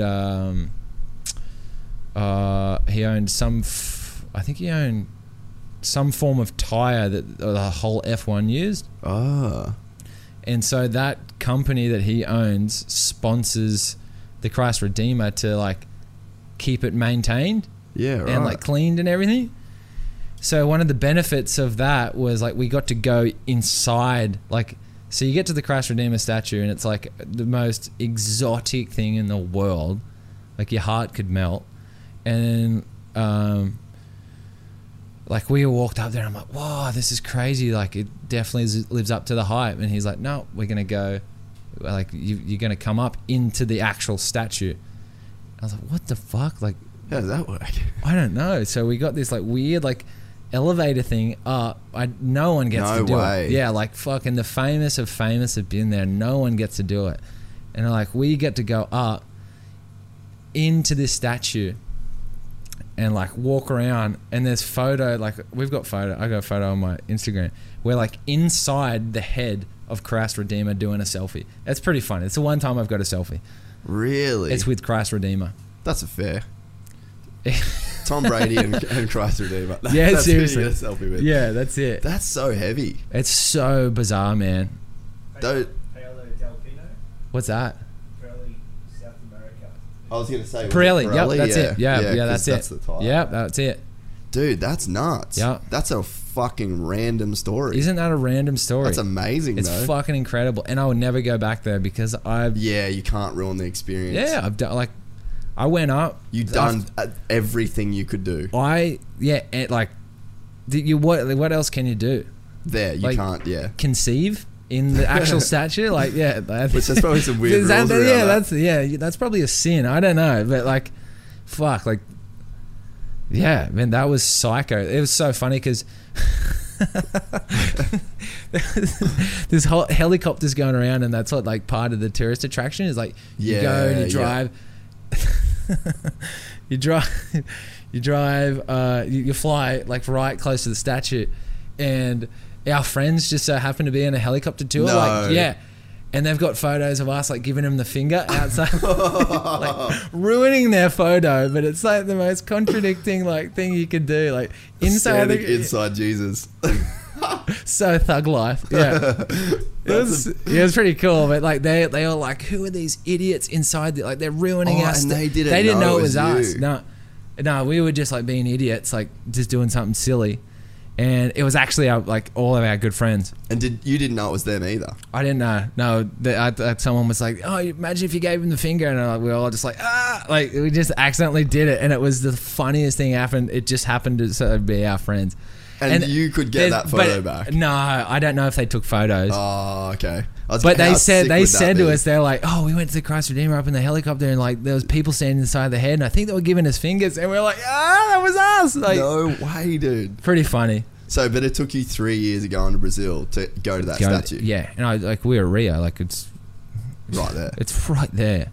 It's just that's what I mean. It's like you go to these crazy exotic places, but because you're always competing, you don't.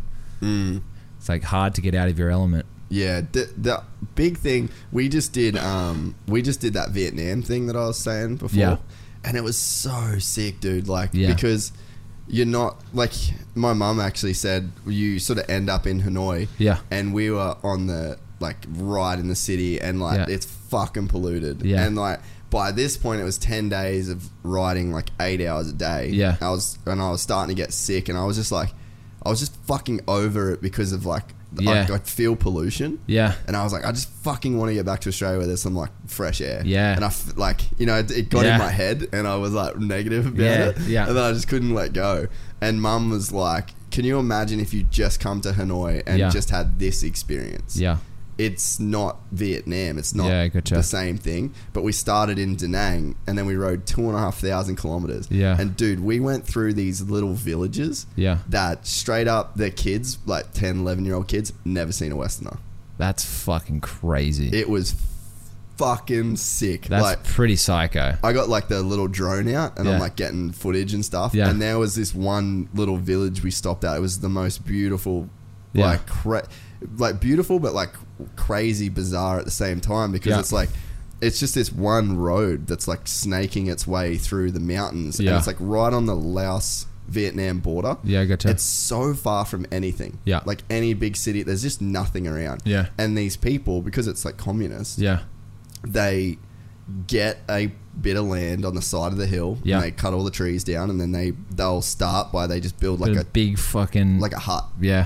And then they'll... Oh, I thought you were going to say like a freaking... like a massive structure of some sort. Well, they do. Like a tower or something. Well, they start building these like... Yeah, there's like some random shit like that. Yeah. But just the average person, they grow rice. Yeah. Or corn, like on the side of the hill. Yeah. And then they just slowly start building up these houses. Yeah, okay. So like, we saw some people that were like right at the beginning phase of that. Where they've like just got this random little... like kind of timber structure with like straw on the as a roof, but then next door there's like this fucking dope house essentially. Gotcha. And you'd sort of see like that full spectrum. And they just put like literally the side of the road, this is where our house is going to be, we're going to have kids, we're going to farm rice. And so it was like a really crazy experience, but to ride through everything. And like, I feel like I know what Vietnam is like as a country. That's pretty crazy, man. Like, I experienced all of it. You would have had so much, like so many feelings going through there. Bro, like, straight up, we were riding one day, and this group that hog-tied a cow. Yeah. And it's on, again, all these villages are just on the side of the road. Yeah. Like, because it's all in mountains. Yeah. They're like dug into this bit of the mountain, and then they've dug into that bit of the mountain, and then generally there's like a river, and then rice fields. And then they've got these bamboo, like, watering irrigation system where like it paddles, so you got the river, and then it forces the like windmill thing sort of up, it drops the water in, and then they irrigate the fields from like the river. It's crazy, dude. That's crazy. It's like all made out of bamboo and they shit. Built it all themselves. Yep. That is fucking cool. And the bigger, like the higher up the valley the rice paddies need to go, they just build a bigger fucking... A bigger funnel thing. Yeah, like it's just like, it looks like a windmill. That's psycho. And so it's just all them. And it was like, it was weird because you know how you live, and then you see how they live. But we come around this one turn, dude, and there was just a cow with its fucking throat cut. Yeah. And it was just spraying blood all over the road. That's fucking next level, man. It was full on. That's a like, nasty picture. Dude, we're just like, whoa, and then it was gone. So like, that would, but it was crazy because that's just like 1 second of my life. Ugh.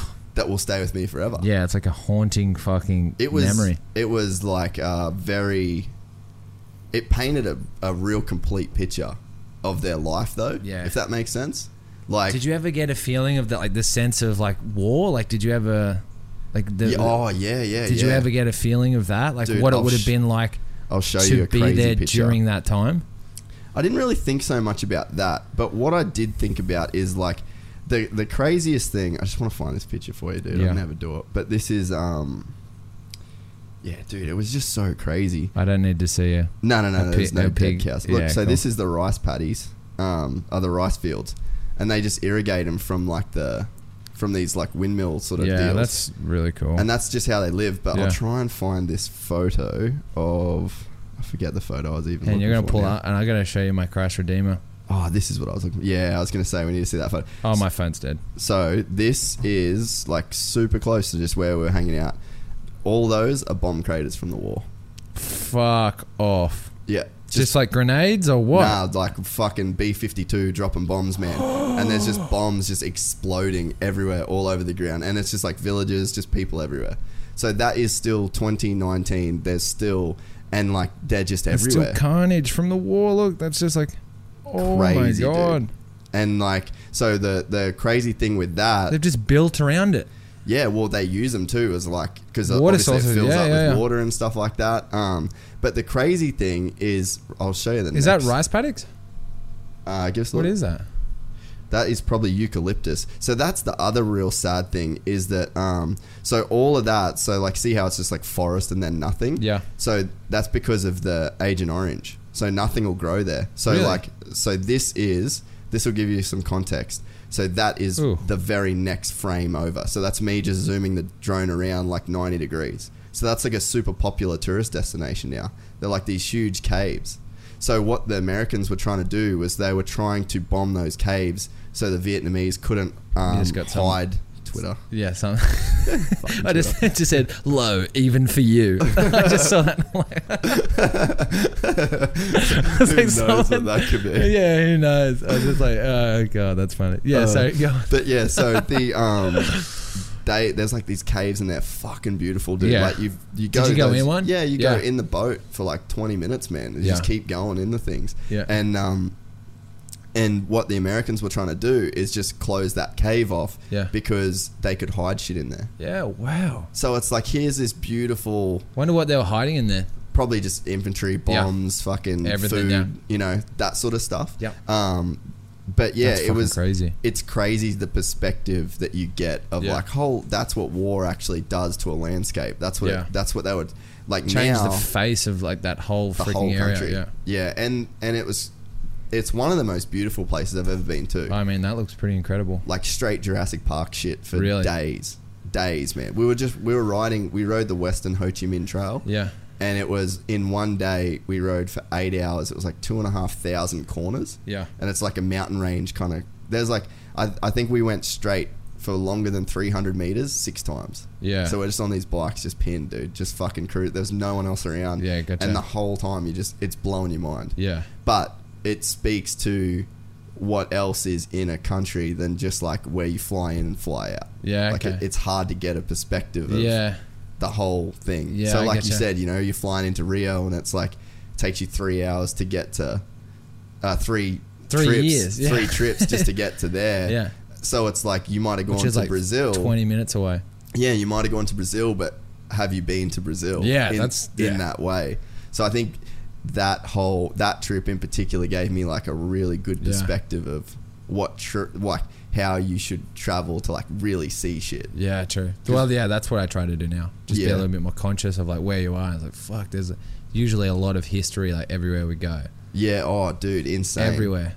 And I think that driving places, that's how you see shit, because it's all the connected dots. Yeah. And then you like that was the thing with America. Like I've driven across America twice. Yeah.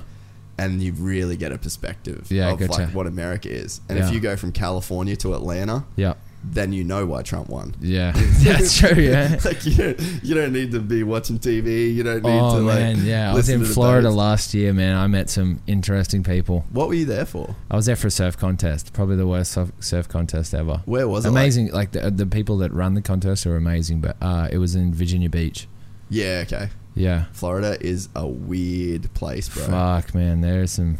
Yeah. Heavy shit goes down. Heavy shit, dude. Strange things. Yeah. That's that was one place I'm like, I'm in, I'm out. Like, how much time did you spend there? I spent like 4 days. Really? Yeah. And you got to see enough? I've been there before. I've been there once before, like to the exact same place. I went actually by myself this time because like no one would like, no, I'm not going. I was like, fuck, I needed to. I was like right in the cusp of qualifying. I needed points. I'm like, I got to do it. I got to bite the bullet. Yeah. And I didn't want to, but I did. And I ended up going there losing like first round. And I was like, it was such a depressing trip. And then just met some interesting people. Like I was around good people, but other people that I met was so fucking out there. And in what, like just the people that you'd meet at like gas stations or like in, you know, what sort of people were they? Oh, man. Obviously, don't put anyone on blast. Yeah, I'm not putting anyone on blast. From Florida. Like there was... Oh, man, it's hard not to put anyone on blast because I just don't want anyone to see it. But yeah, no, that's fair enough. I mean, just interesting characters. Just the general vibe. Yeah, just people. Our personalities just definitely don't match. Definitely. And our beliefs and thoughts, like, we don't don't match. Fuck, it's hard to be around those people too. It's and very like when you hard. get forced around them. Yeah. I think that's always been my drive to work for myself. Yeah. is I've always struggled to be around people that, like, if I don't like you, I just cannot hide it. For whatever reason. Really? Like, I struggle so bad, man. And like, it's a negative in a lot of ways of like causes problems that I wish I didn't have. Yeah. But then on the other side of the coin, it's a blessing because like people who some people don't even have enough courage to even like do that. Well, I guess there's like two sides of, there is a good thing when you can bite your tongue and just get along with everyone and then you sort of don't have those issues, but then you have to internalize a bunch of like really fucked up feelings and suppress it, and then like 20 years later it all just like fucking straight rage. But for me, how that relates to business is like I had jobs when I was younger. I've pretty much been self-employed my whole life. Yeah. Because I'd have a job and I'd just be like, that guy's a fucking idiot. Yeah. I can't deal with it. Would you say it to his face? 100%. Yeah. But like, try not be like, you're a fucking idiot. But be like, hey man, like you're completely wrong. Like what you're doing's not okay, sort of thing. Yeah. And then that causes problems, especially when you're young. Yeah. But it was the same at school. If I had a teacher and I'd be like, yeah, I don't like you, dude. I can't be around you. That's pretty funny. But like, that's cool. But what I see, like now it's good because I've been doing it long enough. Like I get to pick everyone around. Like Mick, I hang out with Mick all the time. Fucking love that dude. I like him being around. I choose for him to be around. Like all my friends. And then I think that the one side that's good is like in the same way that I can't hide if I don't like someone, I also can't hide that I do like someone. So it's like you get like a, you know what I mean? Like you get a real good version. Have you ever done a podcast with someone you don't like yet? No. Because choosing to be around. Yeah, makes sense. And that's like but that's where I feel for people where they can't do that because it's like work is the environment. Like how many people do you know that like hate people they work with or hate their boss? Yeah, true. And like it's unnatural to be forced to be around someone for a long period of time that you just don't like. Yeah, that's not a natural feeling. Yeah, like the way you felt with that whoever in Florida. Yeah, like can you imagine if you had to be around that dude for 20 years? Fuck, man. Bro, that's real to people. Yeah, I know. It's crazy. Yeah. That's where like I understand like mental health issues. Like fuck, yeah, if you're putting yourself in like a toxic environment every day, it's got to have some very bad effects on you. Oh man, and the thing is like there is ways to get out of it, but there's like a cycle. When you're stuck in a fucked up... Well, that's when you're talking about your friend who was just like, fuck this. Like, you know, he was doing what he was doing. He was making good coin. And then he just backed himself. That's incredible. A lot of people don't have that confidence to do it. And it takes that to break the cycle. It takes something dramatic to break the cycle, yeah. And it's so scary to people that... Especially, like, imagine if you got kids and you got all that sort of shit as well. Like, and external pressures. Yeah, 100%, man. Well, I think that's the other thing, like... When I look at your group of mates, like you and Mitch and that crew, like having a super solid group of people around you where you know they've got your best interests at heart, that is fucking key in life. Yeah, 100,000,000%. Putting yourself around people who, you know, share similar... Just putting yourself around good people who share similar interests or just goals of any sort, man. Fuck. It benefits you so much. Like I feel like sometimes my friends are more my family than my family. Yeah. So, yeah, man. That's like the vibe I get with you guys is like you are a bit like a little family. Yeah. And it looks like definitely you guys raise each other in a way. Yeah. Especially through surfing and competitive surfing and stuff like that. It's funny how those cliques emerge. Like you got Paco and Mick and those guys, and it seems like you guys have a bit of that. Yeah. Like, I don't know, it's weird, eh? Yeah, it's pretty crazy. Yeah, it's like how just everything comes together. Life is a box of chocolates. You never know what you're going to get. How long have we been going for, Mick? Just on 3. There we go. Just on 3 hours. Oh, shit. Well, that's us done. What's your time? 2:44. No, that's so funny. I was like, I'll be at the gym at 12, Alana. Phone's been died. Phone's been dead for like almost 3 hours. The podcast has him now. Yeah, that's it. I'm trapped. It goes quick, but it does, man. Who knows? Who knew you could have so much fun just talking for 3 hours? Yeah, and you know what, man? Fucking do it more, people that listen, because like that's the one thing that there is something I think that is deeply primal about it. Because if you think about way back when, all you had was a fire and some stories of a nighttime. That's crazy. Like honestly, I didn't even, until I went to show you my Christchurch, I didn't even think about my phone, which is huge. Yeah. That's fucking cool. Yeah, and getting caught up in conversation. I like need to bring these everywhere with me. Yeah, just only like listen lock to people. into people, like lock into their conversations. That's what I was saying before. This has a way of doing that. Yeah, you get I feel like I'm so intrigued with what you're saying. Yeah, no, it's a cool experience, and that's what that's why I love, and I love getting people I've never met, because especially now, like if you think about people that maybe say you've met someone in like the last 2 years. Yeah. How would you have accumulated 3 hours of total conversation with somebody you met 2 years ago, 3 years ago? That's such it's a hard question to answer. And it's like, yes, no. There probably is people you have. Yeah. And there's probably people you haven't. Yeah. That's so true. That is one thing, like whenever anyone asks about the podcast or what it's like, I'm like, dude, you should do that, because the friendships you can make with a 3 hour conversation is crazy. When you really want to listen to someone or someone wants to listen to you, it's a cool deal. And I think that's why it goes so quick. There's something weird that makes people actually crave that when they're doing it, sort of thing. Yeah, gotcha. Even if you don't know. So... Well, I had a good time anyway. Appreciate it. Is there anything you want to say, shout some people out, point people to? No, man. I feel like we covered some bases right there. So follow you on Instagram at Jack Freestone. That's it. Yeah, even though he won't look at it now because he's a fucking book nerd. That's it, yeah. I'm a bookworm from now on. Instagram, what's that? Yeah. It's the word. So you will be surfing at Snapper Rocks, maybe. Maybe, I don't know. It could be it could be Burleigh, could be D-Bar. Fuck, I hope it's Burleigh. That's easy for me. Yeah, it's right down the road. That's fucking, Yeah, I've heard rumours and whispers that it might be. Yeah, right. Fucking Omar. It's good for you. Yeah, great for me. Sucks for me. Well, as MVP of Omar, hopefully I can be MVP of the Quickie Pro. Yes, that would be sick. And then MVP of the world. I would really enjoy that.